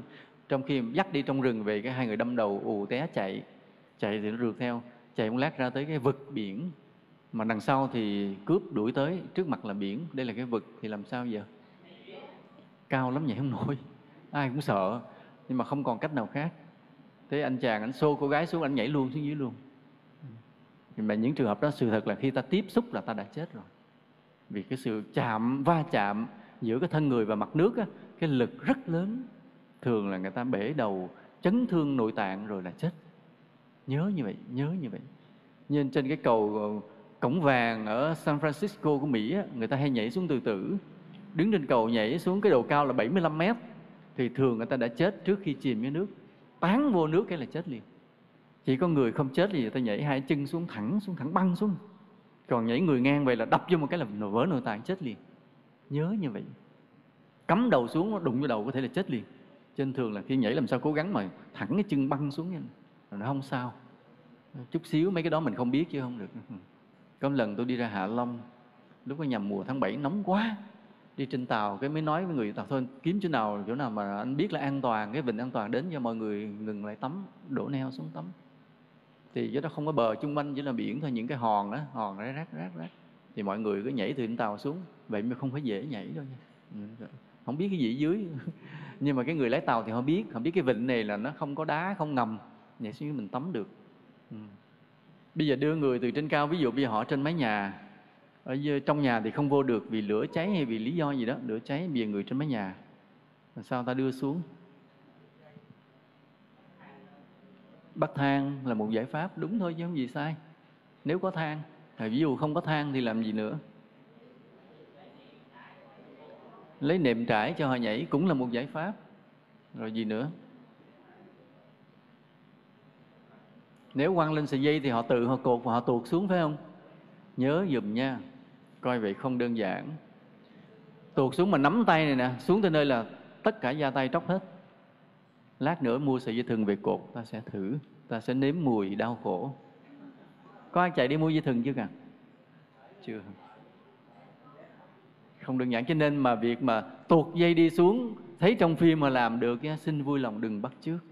Tuột hết da tay, nó ma sát róc hết da tay mình đi luôn. Nên khi mà tuột dây, nhất là trên nhà, mái nhà gần đây thì ta tuột vài bước nó xuống tới rồi. Vậy chứ mà hồi bữa trên núi thì cho thanh niên tập, nhiều đứa cũng tuột da tay hết luôn. Đi xuống có mấy thước vậy thôi mà tuột da tay. Huống hồ ví dụ cái độ cao nó cao hơn 2-3 tầng lầu đi, mình tuột xuống cái đó thì cái sức mà kềm mình không nổi đó, cái mình lát mình mỏi, cái mình tuột nhanh là da tay đi hết luôn, tới xương luôn. Không đơn giản chút nào. Mấy cái này phải biết á. Cho nên làm sao? Thường là mình phải quấn mấy cái vòng qua chân mình, rồi bàn chân đạp lên, rồi mình tuột chậm chậm để nó đừng có ma sát. Tuột nhanh là ma sát chết liền, tuột da hết. Cho nên phải xuống rất chậm và nắm tay cho chặt, chứ không cho tuột. Mà mình buông thì mình buông ra, rồi mở ra rồi nắm lại, rồi buông cho chặt, chậm chậm.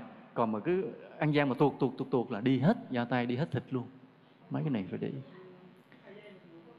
Nhiều khi không có thời gian, thì lửa cháy ầm ầm tới không có ngồi buộc cúc kịp.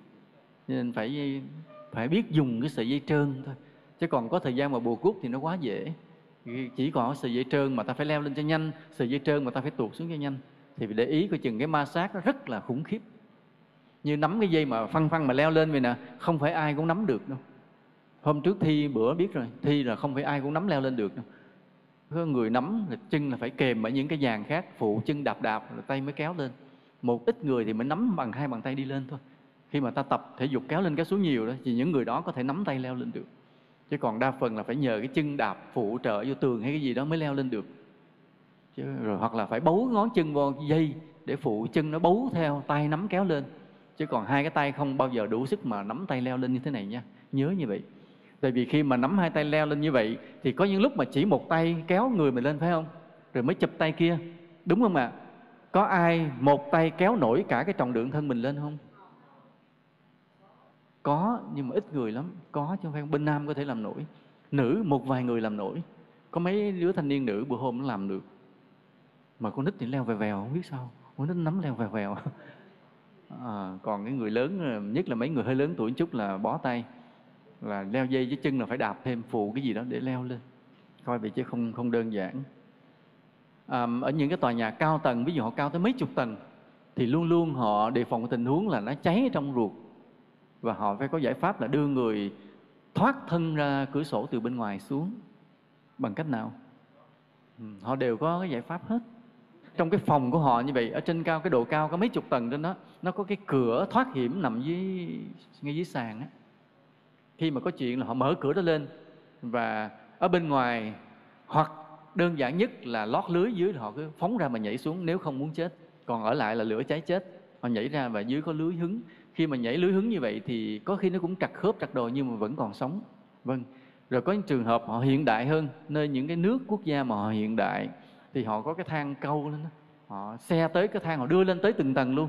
Thì mình nắm cái thang đó, mình tuột xuống luôn cái lòng đó luôn, leo xuống rất là nhanh. Nhưng mà trong trường hợp mà những quốc gia họ không có những cái thang mà đưa lên cao như vậy thì họ chỉ giăng lưới thôi. Và cứ trong mỗi một cái tầng như vậy, cứ mở cái vén cái cửa mà ngay sát cái sàn có cái cửa thoát hiểm đó, là đâm đầu nhảy xuống lịch bịch ở dưới đó. Nhảy trúng lưới thì sống, mà nhảy trật lưới thì đi luôn. Vậy. Thì đây là những khái niệm thôi, chứ sự thật là ta phải tập, ta phải biết. Vì có những người ví dụ như là ta chỉ đứng như này, làm này làm kia, nhưng mà có trường hợp ta phải leo lên tới nơi đưa họ xuống nữa. Có không? Ví dụ em bé nhỏ quá, nó sẽ không tuột dây, nó không nhảy, không làm gì được hết. Ta phải leo lên, bồng nó và ta tuột xuống. Thì cái cách mà một mình đi xuống là đã khó rồi, mà phải bồng nó thì phức tạp hơn. Thì phải cõng nó sau lưng, bắt nó phải ôm cổ mình cho chặt. Còn phần mình để mình rảnh tay rảnh chân mà mình xử lý với cái sợi dây, với thao tác khác. Còn nó sau lưng mình. Có những trường hợp như vậy. Mấy này có phải thực hành không? Phải thực hành rồi mới giỏi nha. Nên về chùa ta lập ra những mô hình như thế này để ta thực hành. Sau này ta dạy cho thanh thiếu niên, nó rất là thích. Thanh niên thích những hoạt động thế này lắm. Chùa mình như vậy mới vui. Bây giờ cứu người rơi xuống nước chảy xiết, ai có ý kiến gì? Ai có ý kiến gì? Ai nghĩ ra cái gì không? Rồi, em mời thầy này đưa micro đây. A Di Đà Phật. Kính thưa thầy, thưa cùng mấy huynh đệ.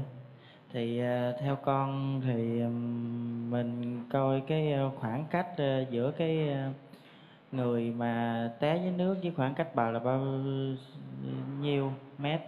Rồi mình có thể, nếu mà khoảng cách ngắn thì mình có thể dùng cây xào mình chuyền ra cho người đó nóng, rồi mình đem mình kéo vào. Còn cái thứ hai nữa, mình nếu khoảng cách xa thì mình coi cái gốc cây nào đó, mình có thể buộc dây rồi mình quăng dây, đầu dây bên kia cho người ta nắm, rồi mình đem mình dùng sức mình kéo. Rồi, cảm ơn. Nhớ khi dòng nước chảy xiết thì ta nhớ 2 điều thế này. Một điều là thời gian ta không có. Thời gian không có, bị nó chảy cái vèo đi mất.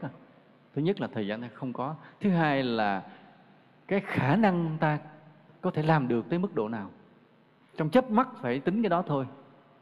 Và vì vậy là có những trường hợp ta đành bó tay, nhìn người trôi luôn. Tại vì nếu ta nhảy xuống cứu họ, ta chết luôn. Thêm 2 cái đám tang. Thà 1 đám tang hơn là 2 đám tang. Có một câu chuyện thế này. Hồi đó ở ngoài Phan Thiết, lúc mà nhà nước thời gian nó hay đắp thủy lợi, họ làm thủy lợi và đắp cái đập vậy đó, thì nhằm cái mưa lũ nó chảy xuống, thì rất là đông người dân thanh niên ra đắp. Có một cô gái trợt chân rồi rớt xuống đập, trôi luôn, mà nước thì chảy ầm ầm, mưa nữa. Mà ta biết có thời gian không? Hết thời gian. Thì lúc đó cái anh này anh tên Tuấn, anh người cũng giỏi võ, anh học võ với một ông thầy trên núi. Trong chớp mắt vậy anh thấy vậy là anh chụp cái bình nước á, bình để uống nước á. Hồi xưa người ta hay đừng uống nước bằng những cái bình, bây giờ mình hay uống chai, hồi đó là hay những cái bình 4 lít, 5 lít. Bình 5 lít mà cái bình đã hết nước, anh cầm anh ném theo liền cho cổ liền. Ném theo liền, nhưng mà sự thật là cổ cũng không phải là dễ chụp được. Lúc cổ cũng loay hoay một đường, cái phao nằm đi một đường, hai cái nó trôi đi khác nhau. Và cũng không kịp suy nghĩ, anh phóng luôn xuống luôn. Anh phóng luôn xuống, anh chụp lấy cái bình nước đó, anh bơi lại cho cổ vịnh. Anh cũng vịnh luôn, hai người vịnh cái là nước trôi đi luôn. Đâu cưỡng nổi dòng nước xiết. Sức hai người không cưỡng nổi và trôi mất luôn. Trôi ra biển luôn. Trời chiều xuống, bị lúc đó hết giờ lao động. Trời chiều xuống, mưa. Rồi sau đó tạnh mưa. Thì cứ như dòng nước đẩy như vậy, cổ thì cứ ôm, thì ảnh nắm cái tay nắm á. Cổ thì ôm cái phao cứng, ảnh thò tay nắm được chút xíu. Ảnh vừa bơi vừa đập, còn cổ thì cũng không biết bơi rành. Cứ là nước cứ nhồi lên nhồi xuống, trôi dần dần ra tới ngoài biển. Thì ra tới cái chỗ mà sóng đánh vô, nước chảy ra, thì nó không đi nữa, bắt đầu nó cứ chỗ đó chạy ra chạy vô, chạy ra chạy vô, mà nó nhồi cái đó thì mình chết. Nước trong đẩy ra, ngoài biển đánh vô, thì cứ nhồi kiểu này chỉ ráng lắm được 30 phút nữa thì cả hai cùng chết. Nhưng mà ai ôm cứng cái phao thì hy vọng là chậm chết chút. Mình lúc đó ảnh mới ngồi, ảnh suy nghĩ, cô này không quen không biết, không biết ai, chẳng ơn nghĩa. Bây giờ thì một là ảnh ôm cái phao để ảnh sống, hai là ảnh cột cổ vô cái phao để cho cổ sống, và ảnh chấp nhận chết. Bị cái phao nó mong manh quá, mà phải ôm chặt thôi, chứ không còn mà hồi nãy giờ là ảnh cầm hời một tay kia là ảnh phải bơi, bắt đầu đuối rồi, bị sóng đánh vô mà nước chảy ra ảnh đuối rồi. Còn cô kia thì mệt nhữ là cứ ôm chặt, ôm cứng ngắc vậy thôi. Còn ảnh thì thò tay, bị một là ảnh phải hất cổ ra để ảnh ôm cái phao để ảnh chịu đựng cái sóng nhồi ra nhồi vô, rồi cổ làm đâu có làm. Hai là ảnh cột kỹ cho cổ rồi ảnh buông ra, rồi ảnh vài giây sau là ảnh mệt, ảnh chết luôn. Lúc ảnh đấu tranh trong đầu ảnh dữ dội lắm. Người không quen biết, không mắc mớ, bỗng nhiên chết vì cô này lãng nhách, chưa yêu cổ ngày nào nữa. Thì lúc đó làm sao? Có ai đoán được câu chuyện như thế nào nữa?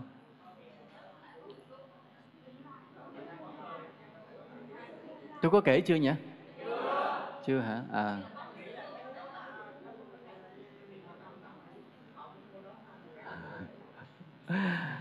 Nó như thế này. Thì lúc đó, trong lúc mà đấu tranh giằng xé như vậy, thì anh chợt nhớ tới lời của ông thầy anh. Anh này thì là người Thiên Chúa giáo, nhưng mà anh lên núi anh học võ với ông thầy đạo Phật. Ông thầy này là coi như một cao thủ ẩn ở trong rừng á, rất là giỏi võ. Để dạy cho anh, mà khi dạy thì trong những lúc mà thầy trò không học võ nói chuyện với nhau về đạo lý, thì ông có nói câu này. Ông nói cái quý của con người là được chết một cái chết có ý nghĩa. Và ông cũng có tiên tri, ông nói như thầy sẽ không có được một cái chết có ý nghĩa. Cuộc đời thầy sẽ chết một cái chết bình yên. Ông nói câu đó. Còn nếu mà ai may mắn có được cái chết có ý nghĩa là điều rất quý giá, thì anh cũng không để ý đâu, không để ý câu đó. Nhưng trong cái lúc đó đó, anh chợt nhớ tới lời ông thầy. Anh nói thôi, dù sao mình hy sinh mạng sống mình cho một người sống thì cũng là một cái chết có ý nghĩa. Lúc anh chấp nhận chết, mà chính nhờ anh chấp nhận chết như vậy đó, cái sống này mở ra. Lúc anh chấp nhận chết rồi thì anh lại buộc cổ kỹ vô trong cái phao, và anh tiếp tục nắm hờ cái phao, chỉ còn là một tay như lúc nãy, nhưng mà anh đổi tay thôi. Rồi lúc đó trong cái đường sống mở ra, anh lại nhớ lại là ông thầy dạy anh cái thái cực quyền dưới nước. Thường là ta học thái cực quyền là ở trên bờ, phải không? Là đánh nhẹ nhàng thế này.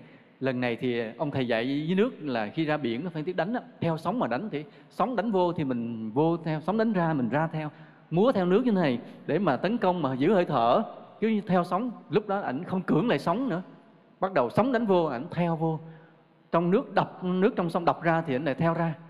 Cứ như vậy và anh chịu đựng được thêm 3 tiếng đồng hồ. Chứ anh nghĩ là chỉ gần nửa phút nữa anh chết rồi, đuối sức rồi. Nhưng mà không ngờ khi mà nhớ cái lời ông thầy, nhớ luôn cái thái cực quyền dưới nước, anh hít thở và anh thả người nhu thuận theo cơn sóng, vô theo vô ra, anh theo ra. Anh chiều được 3 tiếng đồng hồ thì trời hoàn toàn tối. Lúc cái chiếc tàu của nhà nước trên biển họ đi rồi, họ tìm, họ ra pha đèn, họ tìm, pha chạy qua chạy lại, thấy mặt hai người, xách bỏ lên, hết phim.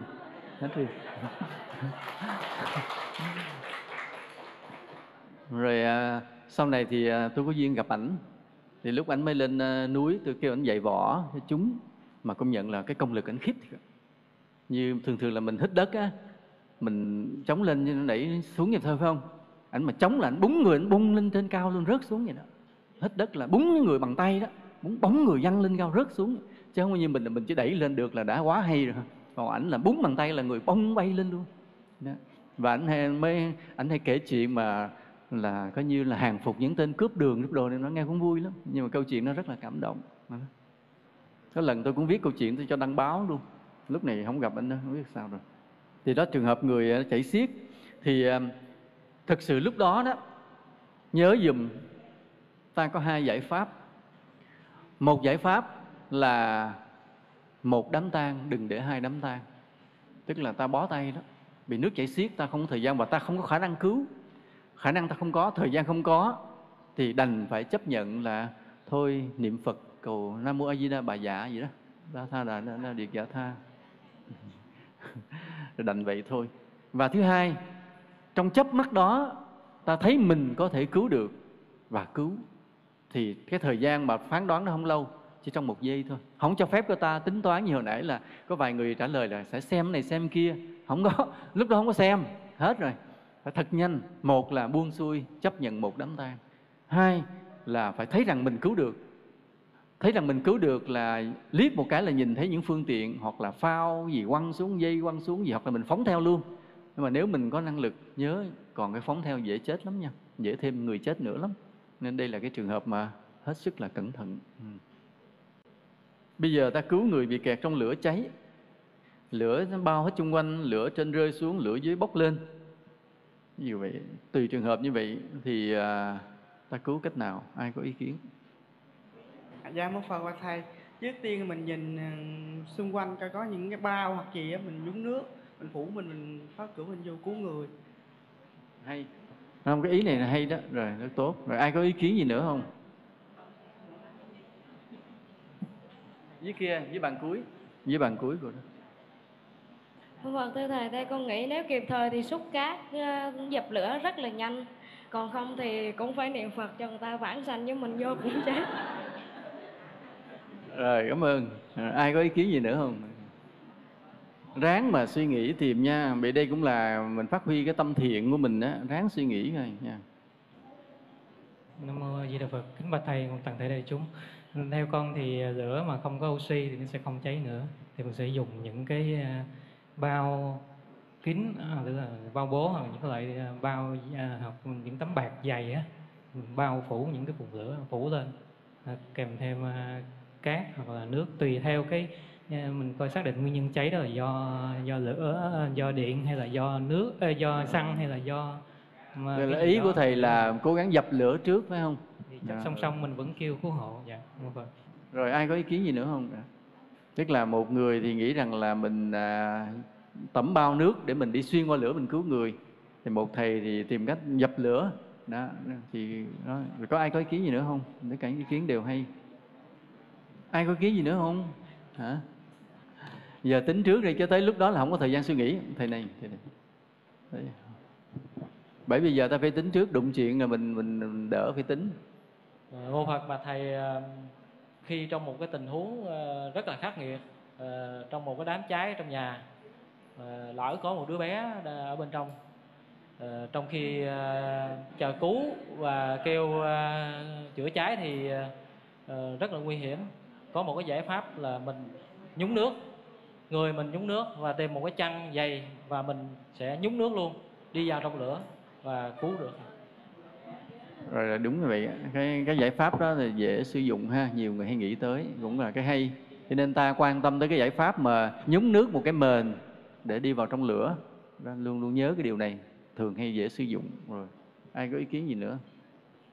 Trong một cái phim Điệp viên 007 trong một trận đánh nhau cả nhà cháy hết, mà vừa ở trong lửa mà vừa phải chiến đấu với kẻ thù, đánh nhau tưng bừng. Cái anh điệp viên này anh mới cứu cái cô gái, chung quanh là lửa bốc cháy, cổ sợ quá, cổ ngồi co rúm người lại, không còn đường thoát, lửa bao vây hết.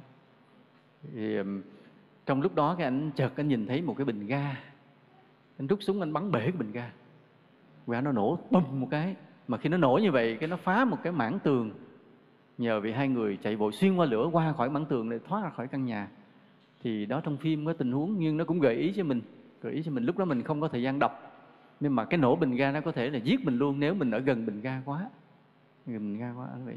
Nhưng mà trong phim nó đã có tình huống là bình ga nó khá xa, để mà cái nổ của nó không ảnh hưởng tới hai người. Anh rút súng anh bắn rất chính xác. Tại điệp viên trong phim bắn hay lắm, chứ mình bắn thì nó không có trúng. Hồi mà ta nhớ cái trận mà Hồi giáo tấn công 2 tòa nhà bên Mỹ không? Tấn công thì máy bay đâm vô cái tòa nhà nó cháy phừng. Rồi sau này người ta cũng hay nói này nói kia, nhưng mà thôi mình bỏ qua. Chỉ có cái là khi mà ở trong tòa nhà nó cháy quá đó, cái nhiều người họ leo qua cửa sổ, họ nhảy ra ngoài. Thì sống sao nổi sống, cũng chết thôi. Mà vô thì cũng chết, vô thì chết ngợp, khói, lửa mù mịt ở trong. Họ nhảy ra, họ hy vọng là trong thời gian nhảy sẽ có người đỡ kịp, nhưng mà lúc không ai đỡ kịp. Thì lúc có bất ngờ, máy bay đâm vô bất ngờ quá, không đỡ kịp, chết luôn. Vừa rồi có mấy năm trước ở Sài Gòn mình có cái tòa nhà nó bị cháy cũng chết rất nhiều người. Rồi có nguyên cả nhà chết hết, không ai báo hết. Nhưng mà có người ta nói, tôi nhớ có một cái gia đình đi vào trong thang máy, nó đi đám cưới, sao không nghe nói gia đình nó mất tích? Tại vì toàn bộ gia đình đã chết hết. Thì đáng sợ, cái lửa đáng sợ. Bởi vì cái phòng cháy chữa cháy là cái rất là quan trọng. Cháy lên rồi nó thiệt hại, đau lòng lắm. Người cháy khô queo, co quắp lại thấy sợ. Chết mà làm ma cháy cũng ớn. Thường khi đám cháy, ví dụ như cháy dưới đất bằng, thì mình cố gắng hai cái dập lửa và đi vào lửa để đưa người ra, phải không? Rồi coi chừng nhất là những vật liệu nổ, xăng hoặc là bình ga, thì ta phải hoặc là tránh hoặc là tẩu tán nó trước. Có thể là dứt cái bình ga ra, đá cho nó lăn ra bên ngoài luôn, không có thời gian mà lửa nấu nó, lát nó nổ cái ầm.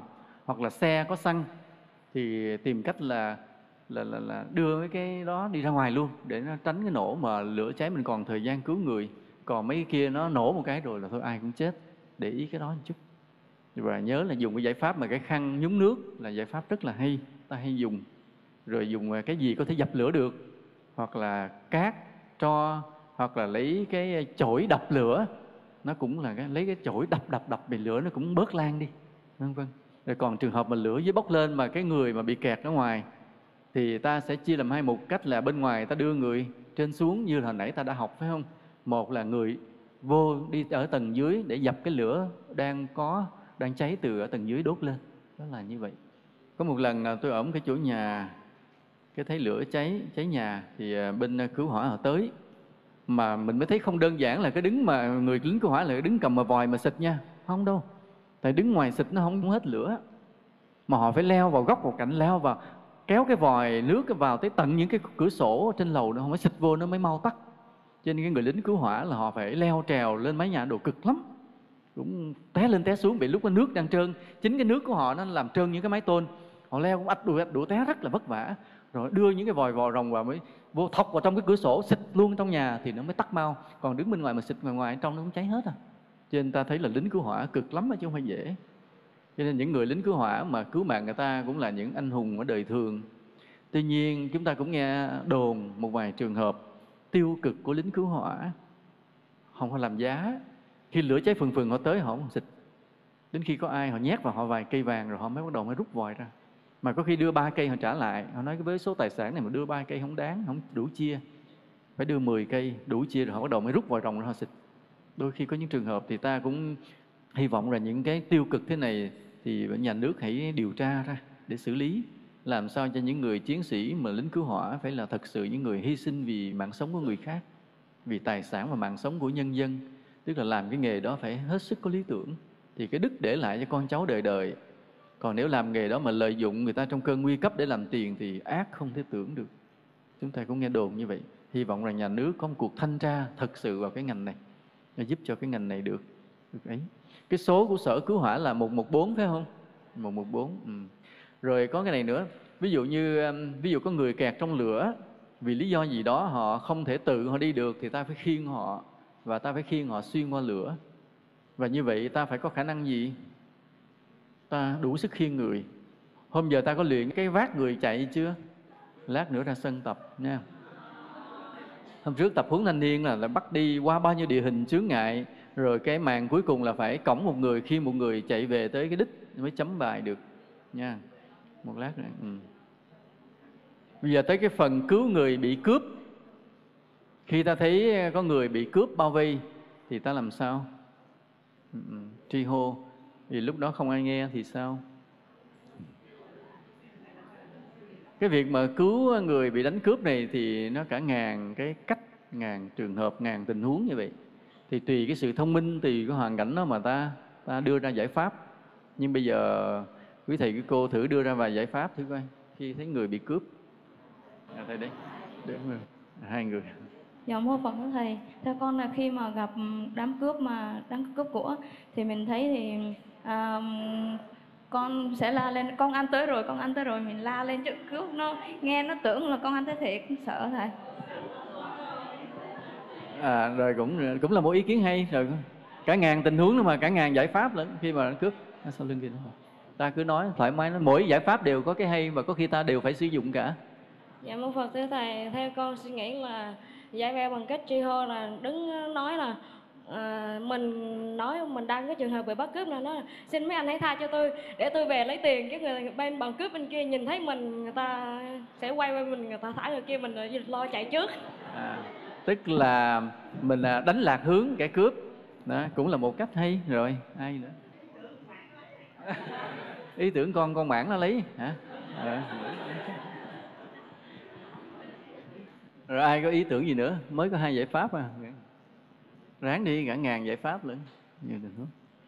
Ở đây. Dạ, theo con thì coi phim Hồng Kông, phim Mỹ rồi. Thấy người ta ưa sử dụng mấy cái âm thanh mà giả của ngành công an rồi đó, như còi hụ rồi đó, hay là mấy cái tu hít của người ta rồi đó. Mình cũng thổi chơi chứ nhiều khi không phải công an được. Cũng bán hồn hổ chạy tốt vậy. Như vậy là mình sẽ bỏ cái tu hít theo người ha. Lỡ có gặp trường hợp đó mình lấy ra mình thổi quét, cũng là một giải pháp hay. Rồi đây mời thầy kia, sau lưng kia. A Di Đà Phật, thì theo con thì mình coi cái đám cướp đó nhiều hay ít, nếu ít mình nhào vô luôn. Đúng như vậy, đây cũng là một giải pháp. Cân đối khả năng mình với bên kia. Dạ. Đúng như vậy. Rồi coi kiến thấy không, rất là nhiều giải pháp, nhiều ý kiến hay lắm chứ không phải không. Rồi ở dưới kia, hai cô dưới.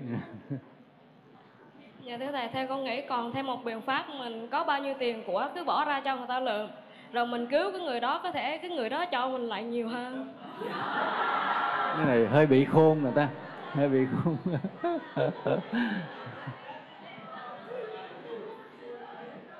Trao đổi ha, rồi cũng là một ý kiến rồi thôi nữa. Mình dám nghĩ những điều mà người khác nghĩ không ra, ví dụ vậy. Rồi ai nghĩ ra cái gì nữa đi, ai nghĩ ra cái gì độc đáo nữa. Có người từ sáng giờ chưa nghĩ ra cứu ai cái chuyện gì hết trơn đó nha. Có nhiều người. Rồi cô này. Dạ mô Phật, theo con có một biện pháp như là khi mà một người khi mà cướp mà họ tống người đó và họ vào cướp người của người đó, thì có thể là mình lấn chỗ khác và mình gọi 113 hoặc là để ý số xe người ta, gọi cấp tốc để coi cướp chạy đường nào, báo công an chặn lại thầy. Tức là ta không bắt nóng mà bắt nguội, coi như đợi nó cướp xong rồi đi rồi thì ta sẽ theo dấu vết để bắt lại, phải không? Cũng là dấu vết, cũng là một ý kiến. Thường thì nó cướp nó hay đi biển số giả, nhớ vậy. Dạ Phật. Dạ Phật thưa thầy, con nghĩ rằng mình phải hỏi điều kiện của bọn cướp đó cần gì. Hơi bị gan đó nha, hơi bị gan. Tại vì mình phải cướp người kia xong nó cướp mình luôn chứ không có gì hết trơn á. Dạ, trong điều kiện của cướp có rất là nhiều dạng cướp. Người ta có thể cần tiền, có thể cần những con tin, và mình phải xử lý tình huống giảm thiệt hại đến mức cần thiết. Rồi thì cảm ơn, cũng là một ý tưởng. Rồi có ai có ý kiến gì nữa không? Rồi thầy đây, đưa cái micro lên đây. Sáng giờ nha, ráng cứu người đi chứ, có nhiều người không cứu ai miếng nào hết trơn. Kính bạch thầy, con thì mình muốn cứu người ta thì trước tiên mình phải có võ công đó, sức khỏe, rồi mình tri hô lên để mà cùng cứu giúp và tìm cách dùng những cái chướng ngại vật để mà ngăn cản bọn cướp và cùng với người dân phối hợp để truy bắt. Cái cần nhất là phải trấn an cái người đang bị nạn nữa. Rồi, cảm ơn. Cũng là một ý kiến rồi, thầy đi. Dạ mô Phật, nếu như mà con thấy cái bọn cướp thì trước tiên con lại con ấy thì con điện 113 trước, xong rồi còn lại con cố tình dụ nói chuyện ấy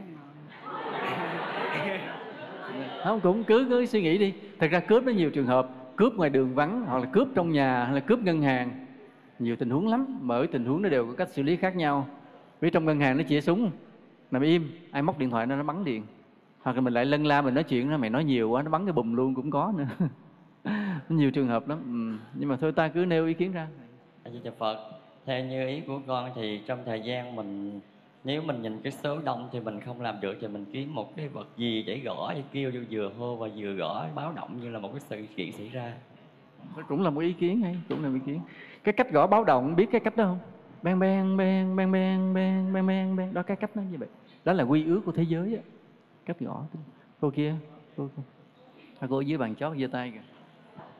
Hai cô dưới đó là cứu người hay bị nhiều á, còn mấy cô này Cô Phật thưa thầy, theo ý con là ví dụ mình gặp kẻ cướp á, mình nói là tiền của tôi nhiều hơn người đó, hãy lại lấy tôi đi, thì trong cướp cả hai chứ không gì đâu. Thì trong thời gian người ta lại lấy tiền mình á, thì người đó giọt, mình đây mình cũng giọt luôn. Không, nó vẫn giữ người kia để lấy hết tiền rồi tới khi nó lấy mình. Còn cách nữa là mình đi ra đường đừng đem tiền theo, thì cướp lại không thấy, không có tiền nó không lấy. Mình đang cứu người kia chứ không phải đánh mình, đang cứu người kia. Thực sự thì cái vấn đề này nó cả ngàn tình huống ha. Lúc tùy, nhưng mà tuy nhiên nó có một cái điều chung là thế này, là thực sự khả năng chiến đấu. Đối với những kẻ ác, những kẻ xấu thì ta cần phải có khả năng chiến đấu thực sự. Đó là lý do tại sao mà khi học kỹ năng cứu hộ cứu nạn ta buộc phải học võ thuật, không còn cách nào khác. Ví dụ như bây giờ không phải cướp mà đám đánh nhau thôi, mà mình có thể, nếu mình có khả năng chiến đấu, mình vẫn ngăn họ lại được. Nên cái khả năng chiến đấu rất là quan trọng. Đó là lý do tại sao mà cái hình ảnh chùa Thiếu Lâm ở trong Phật giáo là một hình ảnh coi như là một điểm son chói lọi là vậy. Một đạo Phật rất từ bi, nhưng lại có một cái chùa là cái nơi mà mọi tinh hoa võ thuật của Á Đông đều nằm trong đó hết. Bây giờ là ta xem bao nhiêu phim ảnh võ đánh tùm lum hết, tất cả võ đều xuất phát từ Thiếu Lâm ra. Ví dụ như cả Lý Thiếu Long học từ cái Vịnh Xuân Quyền chế ra cái Triệt Quyền Đạo, nhưng nguồn gốc cũng từ Thiếu Lâm mà ra. Cho nên đạo Phật mình có một cái đóng góp rất lớn đối với văn hóa của xã hội, đó là cái nguồn võ thuật của Thiếu Lâm. Nhưng mà Thiếu Lâm thì vậy, nhưng mà các chùa khác thì không được như vậy. Đây cũng là một cái rất là dở. Nên vì vậy là trong chùa phải có cái học về cái khả năng chiến đấu, gọi là võ thuật, xem như đó là một cái ngành học quan trọng của người tu. Chứ đừng nghĩ người tu là chỉ có thập chú đại bi lăng nghiêm, đừng nghĩ như vậy. Mà phải là khả năng chiến đấu thực sự. Nữ đánh theo nữ, nam đánh theo nam, nữ cũng phải ráng học võ. Như ở bên Trung Hoa đó, một cái chùa nữ mà võ rất nổi tiếng là chùa gì? Nga Mi, đúng rồi. Mà Nga Mi có khi giỏi hơn Thiếu Lâm. Nghe rất lạ tai, nhưng mà Nga Mi giỏi hơn Thiếu Lâm. Nên ông Kim Dung mà khi ông viết chuyện kiếm hiệp, mà hễ nói một cái ni cô mà đi từ Nga Mi xuống là không ai đánh lại, luôn luôn như vậy. Hình như ông cũng biết điều đó. Theo đánh giá của ông là võ Nga Mi giỏi hơn Thiếu Lâm. Ta xem tất cả những chuyện của ông thì để ý. Hễ mà người nữ, một ni cô mà từ Nga Mi xuống không ai đánh lại hết. Mà thực tế cũng vậy. Thực tế bây giờ cũng vậy. Như kỳ trước tôi có kể một câu chuyện một ông thầy từ Thiếu Lâm qua Nga Mi học rồi phải không? Mình quên nè, chắc có chuyện. Không có kể rồi. Cứ là một cái ông võ sinh ở Thiếu Lâm học khá rồi, cái ông thầy mới viết tờ giấy giới thiệu qua Nga Mi học thêm. Thì ông đi lên núi Nga Mi, ông biết đường bị cái núi nó mênh mông lắm. Gặp mấy cô gái, cái ông mới hỏi đường lên, thì cái cô gái mới hỏi chú hỏi đường lên Nga Mi làm gì? Nói tại vì là võ sinh Thiếu Lâm á, học xong nghề bên Thiếu Lâm rồi qua Nga Mi học thêm, rồi có thầy bổn sư giới thiệu. Cô kia nói cái tướng chú mày làm gì học nổi võ Nga Mi, tướng mày tướng ăn hại. Cô kích dàn cái tức quá rồi đánh, mà đánh cổ một cái là mình té, mà không biết cổ ra đòn gì, mà đánh mạnh hơn thì mình là té mạnh hơn. Đến khi đánh mạnh nhất thì mình té văng xuống dưới triền núi luôn, xỉu luôn. Đến khi tỉnh dậy hỏi đường mấy tiều phu lên núi, vào trong cái chánh điện của Nga Mi thì gặp ngay cái cô gái mà hồi chiều đánh cổ. Cổ ngồi trên hỏi ra cổ là trưởng môn mà cổ 200 tuổi. Mà trẻ như vậy, tức là họ có cái cách luyện khí công của họ nó thành công như vậy, nên trẻ đến như vậy. Rồi sau này cái ông đó ông học thêm Nga Mi rồi ông mới về Việt Nam. Lúc đó là bên Trung Hoa loạn lạc, ông về Việt Nam ở Vũng Tàu, ông ở ẩn đó. Một cao thủ hiếm mà ít ai biết lắm, phải có người rất là quen mới biết. Rồi có một chuyện khác nữa, thì lúc đó tôi thì bên ngoài tôi là người Huế, nên cái mấy ông cậu người Huế hay khi gặp thì thấy ông cậu đó không có võ, hồi nhỏ thì thích võ, mới ngồi mới là hoa sơn luận kiếm tức là ngồi bàn chuyện võ thuật với ông.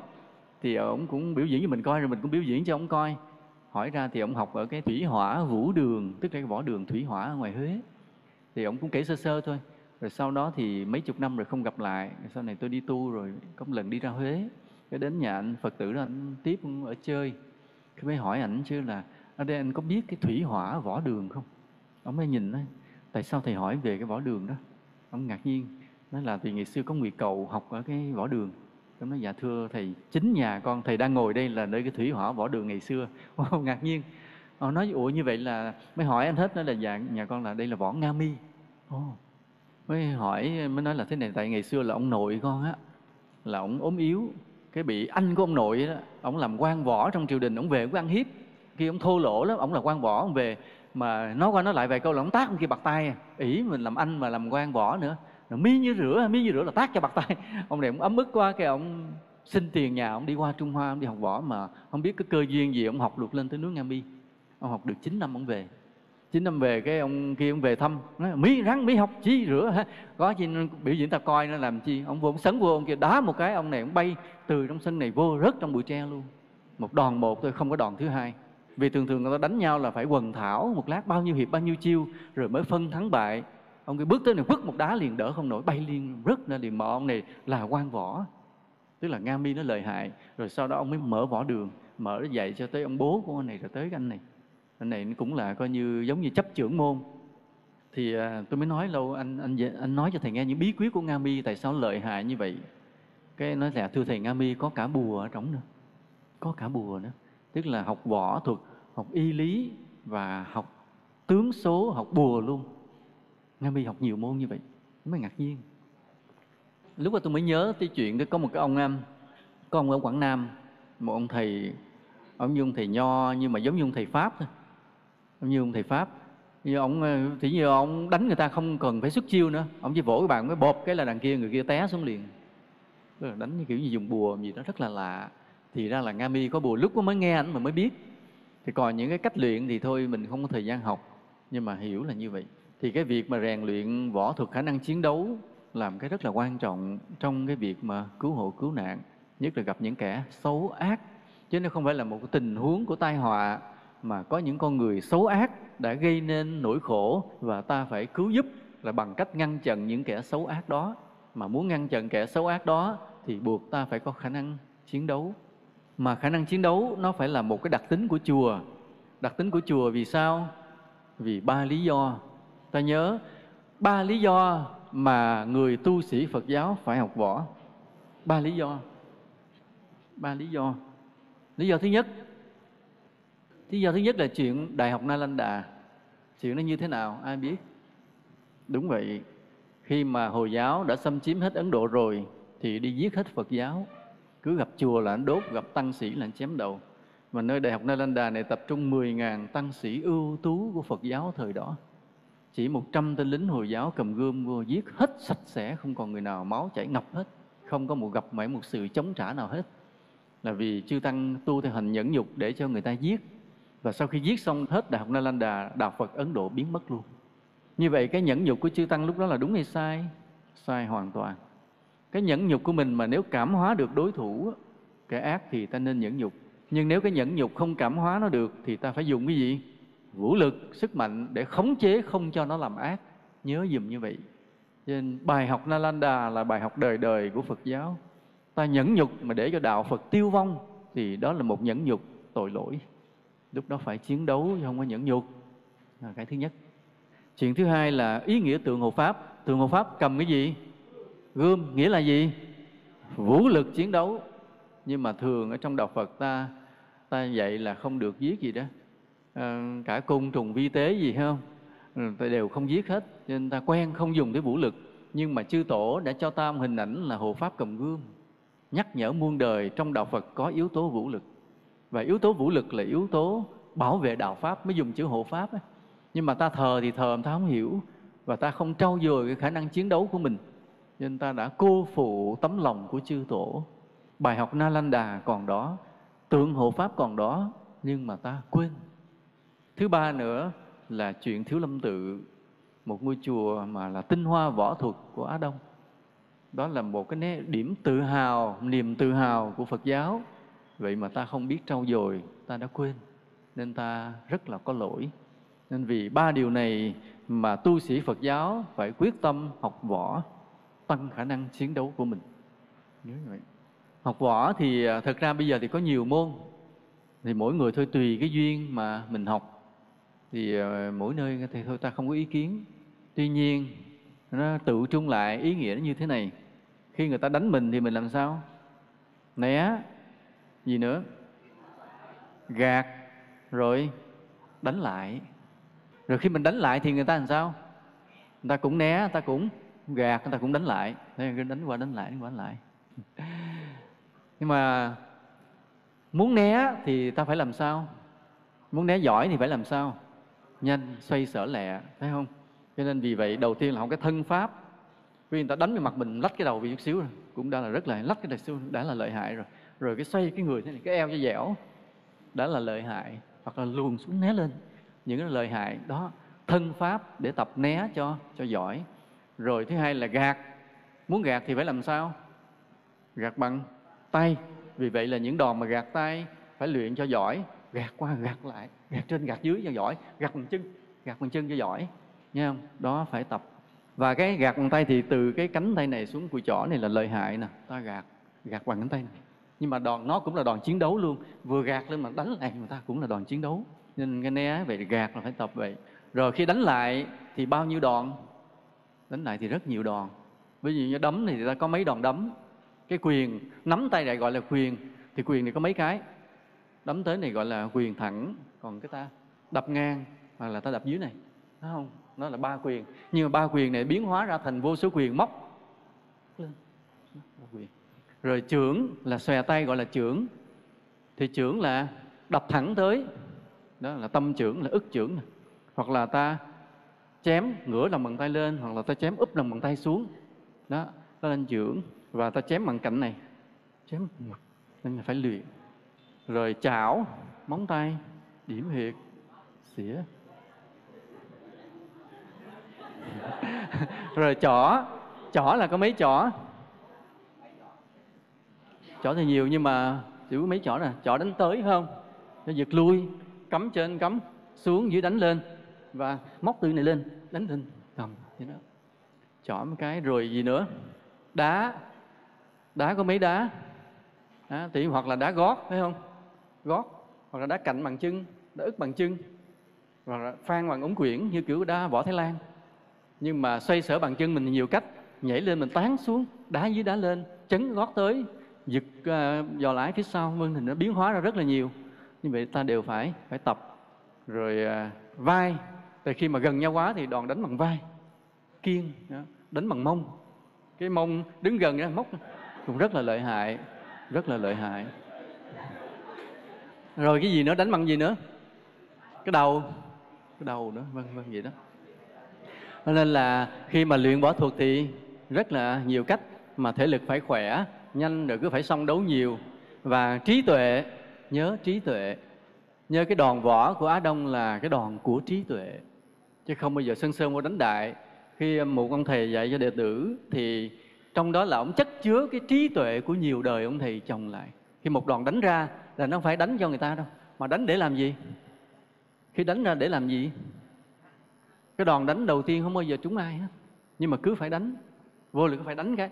Nhưng mà sự thật cái đòn này là để thăm dò, đánh vô một cái coi người ta nhúc nhích cái gì, bắt đầu người ta nhúc nhích trên nhúc nhích dưới thì đòn thứ hai là mình mới biến hóa để mà chặn cái đòn người ta, đợi người ta xuất chiêu, người ta ló ra, ló cái chiêu người ta ra rồi bắt đầu mình theo đó mà mình mới khống chế người ta. Như vậy cho nên nó là một cái trí tuệ rất là lớn, chứ không phải là vô đánh túi bụi như kiểu đàn bà đánh ghen, không phải. Có những võ sĩ ở đấu đài mới đầu họ còn đứng thủ đẹp lắm, tới chừng mà áp vô nhau rồi cứ đập như nè, giống như mà đánh ghen. Lúc đó hết thế hết thần gì rồi, thì mà ôm sát quá không đánh được. Thì ở đây vậy ta phải tập những cái đòn mà khi ôm sát rồi ta vẫn đánh được, nó ra đòn ra thế đàng hoàng. Ví dụ như trong những người mà lính chiến đấu á, trong tình báo, trong đặc công thì họ không có đòn thế, đánh sao hạ đối phương thôi, không có đẹp, nó không phải đúng kỹ thuật mà miễn làm sao đánh được đối phương. Cho nên nhìn cái thế không đẹp nhưng mà rất hiệu quả. Còn cái đánh mà Wushu kiểu ta đó, võ thuật là phải đánh cho đẹp. Hầu hết là ta đang đánh là theo cái cách của Wushu, tức là đánh phải chuẩn đòn, phải đẹp, đúng kỹ thuật. Còn trong mà chiến đấu của lính không có đẹp, miễn đánh tiêu diệt cho được đối phương thôi. Còn hiệp khí đạo thì khống chế đối phương chứ không hại đối phương, làm cho đối phương phải khuất phục, tâm phục, khẩu phục nhưng mà không bị tổn hại. Đó là hiệp khí đạo của Nhật Bản, cái đòn nó cũng rất là hay. Rồi còn có cái môn một võ rất là lãng mạn là võ say, phải không? Đánh như người say đó, giả bộ ngã hướng bên này ngã bên kia mà đánh đi đánh lại. Còn môn võ rất kỳ dị là võ điên. Võ điên mà làm coi khật khùng, làm những động tác coi như không ra gì, nhưng mà sự thực là đều xuất chiêu vào chỗ hiểm diệt người ta. Nào giờ có ai coi võ điên chưa kìa? Ai muốn biết không? Lên đây. Thì cái cách luyện tập của ta như thế này. Để có thể cứu hộ cứu nạn thì ta phải rèn luyện thể lực, thì ta phải tập khí công. Cái khí công nó khác với cái rèn luyện cơ bắp là nó có kết hợp với hơi thở đan điền, mà ta càng tập thì về già ta càng sung mãn. Nó khác với thể lực, đến lúc nào đó tuổi già nó phá tiêu cơ bắp ta rồi thì ta suy yếu luôn. Còn khí công thì tập càng lâu thì cái sức tiềm tàng nó vẫn còn nhiều. Ta phải có những môn phải chạy sức bền và chạy nước rút. Chạy sức bền là sao và chạy nước rút là sao? Hôm ở trên biển là ta chạy cái gì? Chạy nước rút, chạy cho nhanh để cứu người cho kịp. Còn chạy sức bền là sao? Chạy marathon nó cứ chạy đều lúp xúp, như vậy để giữ sức bền. Cả hai cái ta đều phải tập hết. Ta tập hít đất là chống đẩy, không? Tập kéo lên, hít kéo thanh ngang. Tập chuyền cành bằng tay, tập khiêng vác những vật nặng, đi gánh nước, gánh đồ nặng. Nên ở các võ sinh thiếu lâm mà khi mới đến chùa để học thì đều phải học cái gì? Đúng rồi, gánh nước, chẻ củi.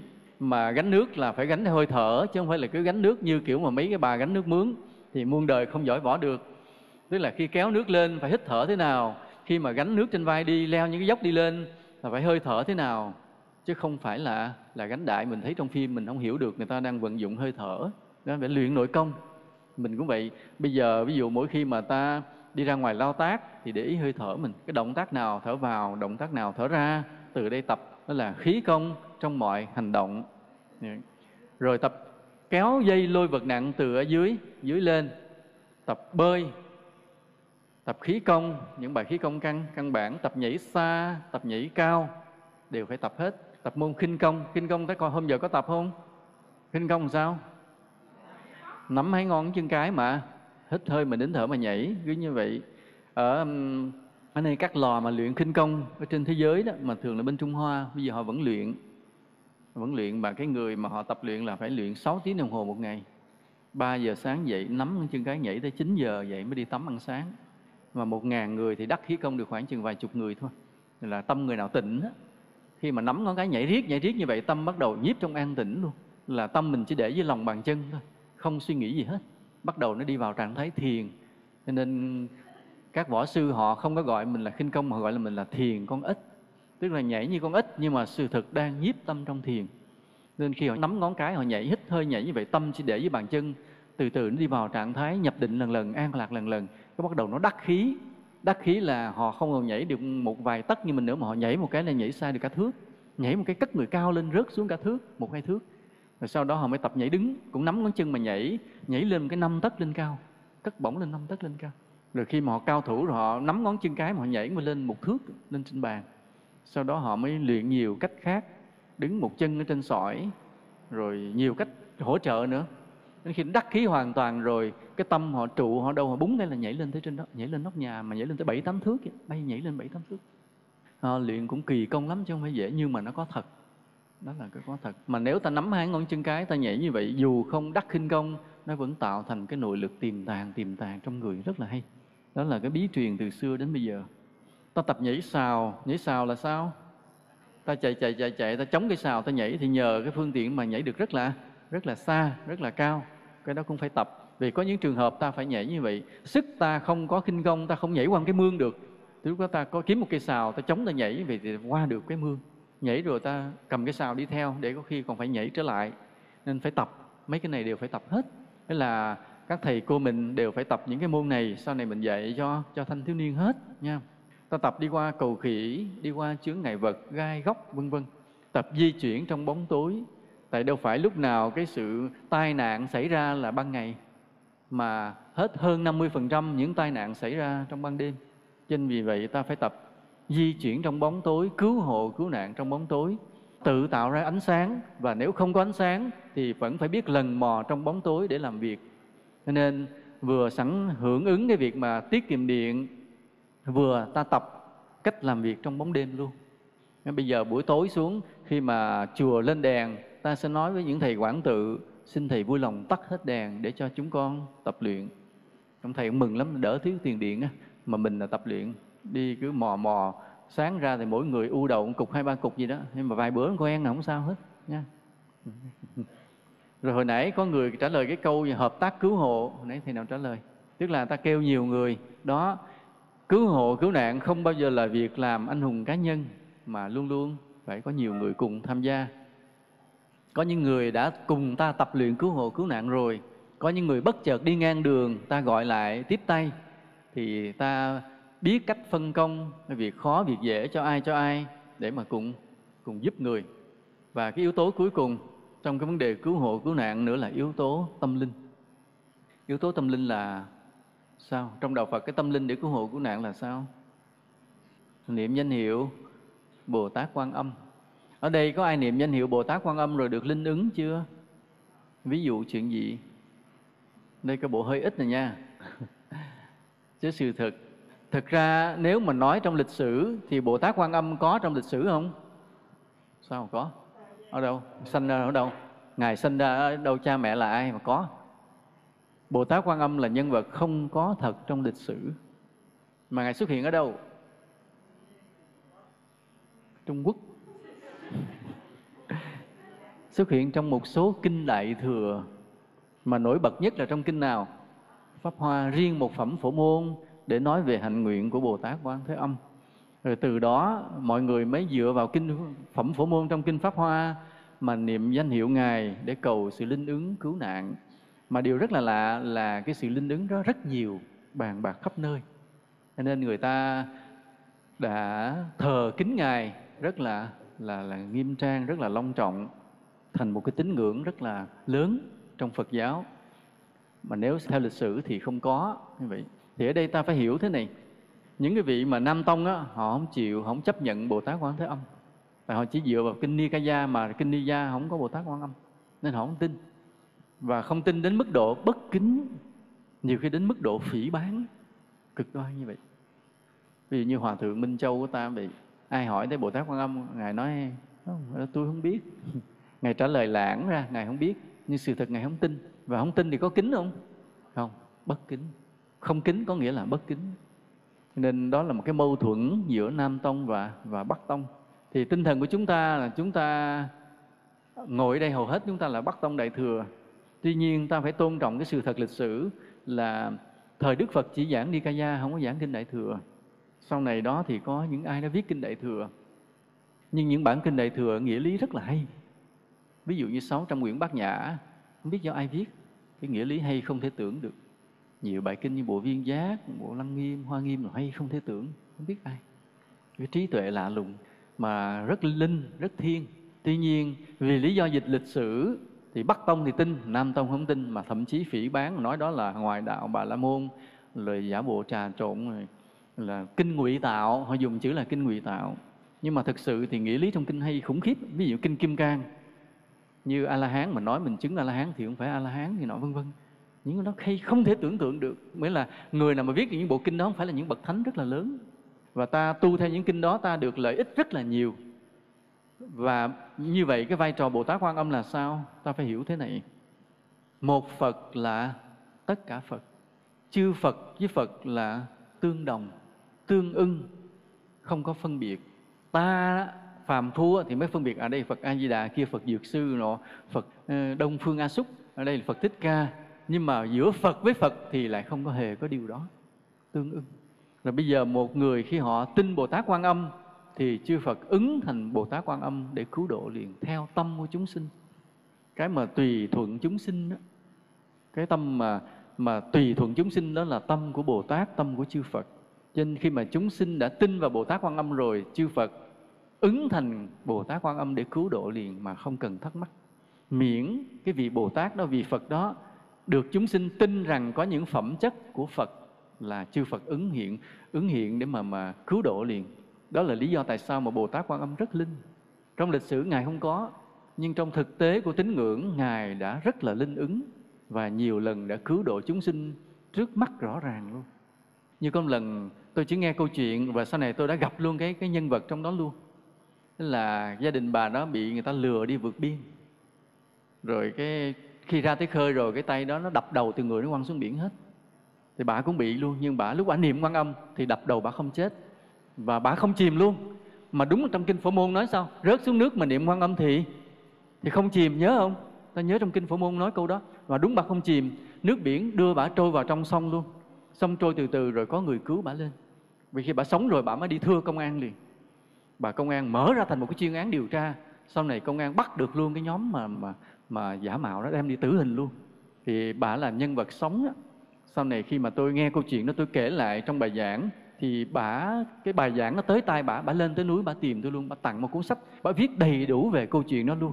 Tại vì tôi nghe không hết đầu không hết đuôi. Thế là bà đem đến bà tặng luôn cuốn sách, do chính bà viết lại hết toàn bộ câu chuyện đó. Bà tặng, bây giờ thì bà vừa mất rồi, nghe tin mất được mấy năm.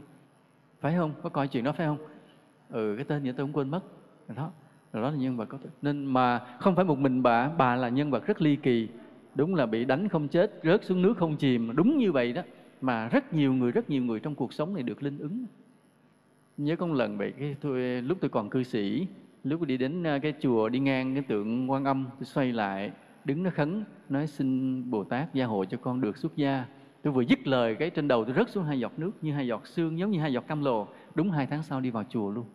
Lúc mà Ngài trả lời liền, lúc Ngài trả lời liền cho mình biết là 2 tháng nữa con được vô chùa. Thấy rất là lạ, nhiều khi nghĩ cũng lạ. Thì trong cái vấn đề cứu hộ cứu nạn như vậy thì ta nên thường niệm danh hiệu Quan Âm hoặc là chư Phật, tùy vị nào đó mình tin tưởng. Nhưng mà mình có cái lời nguyện thế này, khi mình thường hay niệm Phật hay lễ bái các ngài, mình niệm là xin trên chư Tam Bảo gia hộ cho con, là nếu con có gặp trường hợp con phải ứng cứu chúng sinh, xin cho con được thành công, xin cho những chúng sinh mà con ứng cứu đều luôn được toàn vẹn, được sống sót, được an lành. Ta niệm câu thần chú đó, cái lời niệm nó như một câu thần chú. Từ đó về sau ta được chư Phật, chư Bồ Tát bao bọc ta trong cái lời nguyện đó. Nên đến khi mà ví dụ ta thấy có tai nạn xảy ra thì ta cứu họ dễ thành công. Mà sau này cái mức độ mà linh ứng chỉ cần thấy có mặt ta rồi là người đó không thể chết. Khi mà cái lời nguyện ta mà nó lâu năm rồi, nó thành linh rồi đó, thành linh thiêng rồi. Nhiều khi mình chỉ có mặt đó thôi, mình chỉ đứng mình khấn cái là người đó không chết được nữa. Và sẽ có người khác cứu, không cần tới mình. Mà ban đầu thì thường là mình phải trực tiếp mình cứu. Đó gọi là yếu tố tâm linh trong cái cứu hộ, cứu nạn. Mà nhất là ta là đệ tử Phật thì vấn đề này ta phải hiểu rất là rõ. Thôi hôm nay ta học như vậy, có 2 bài rồi ta photo ra nha. Những cái điều này ta phải biết để mà sau này mình dạy cho thanh thiếu niên.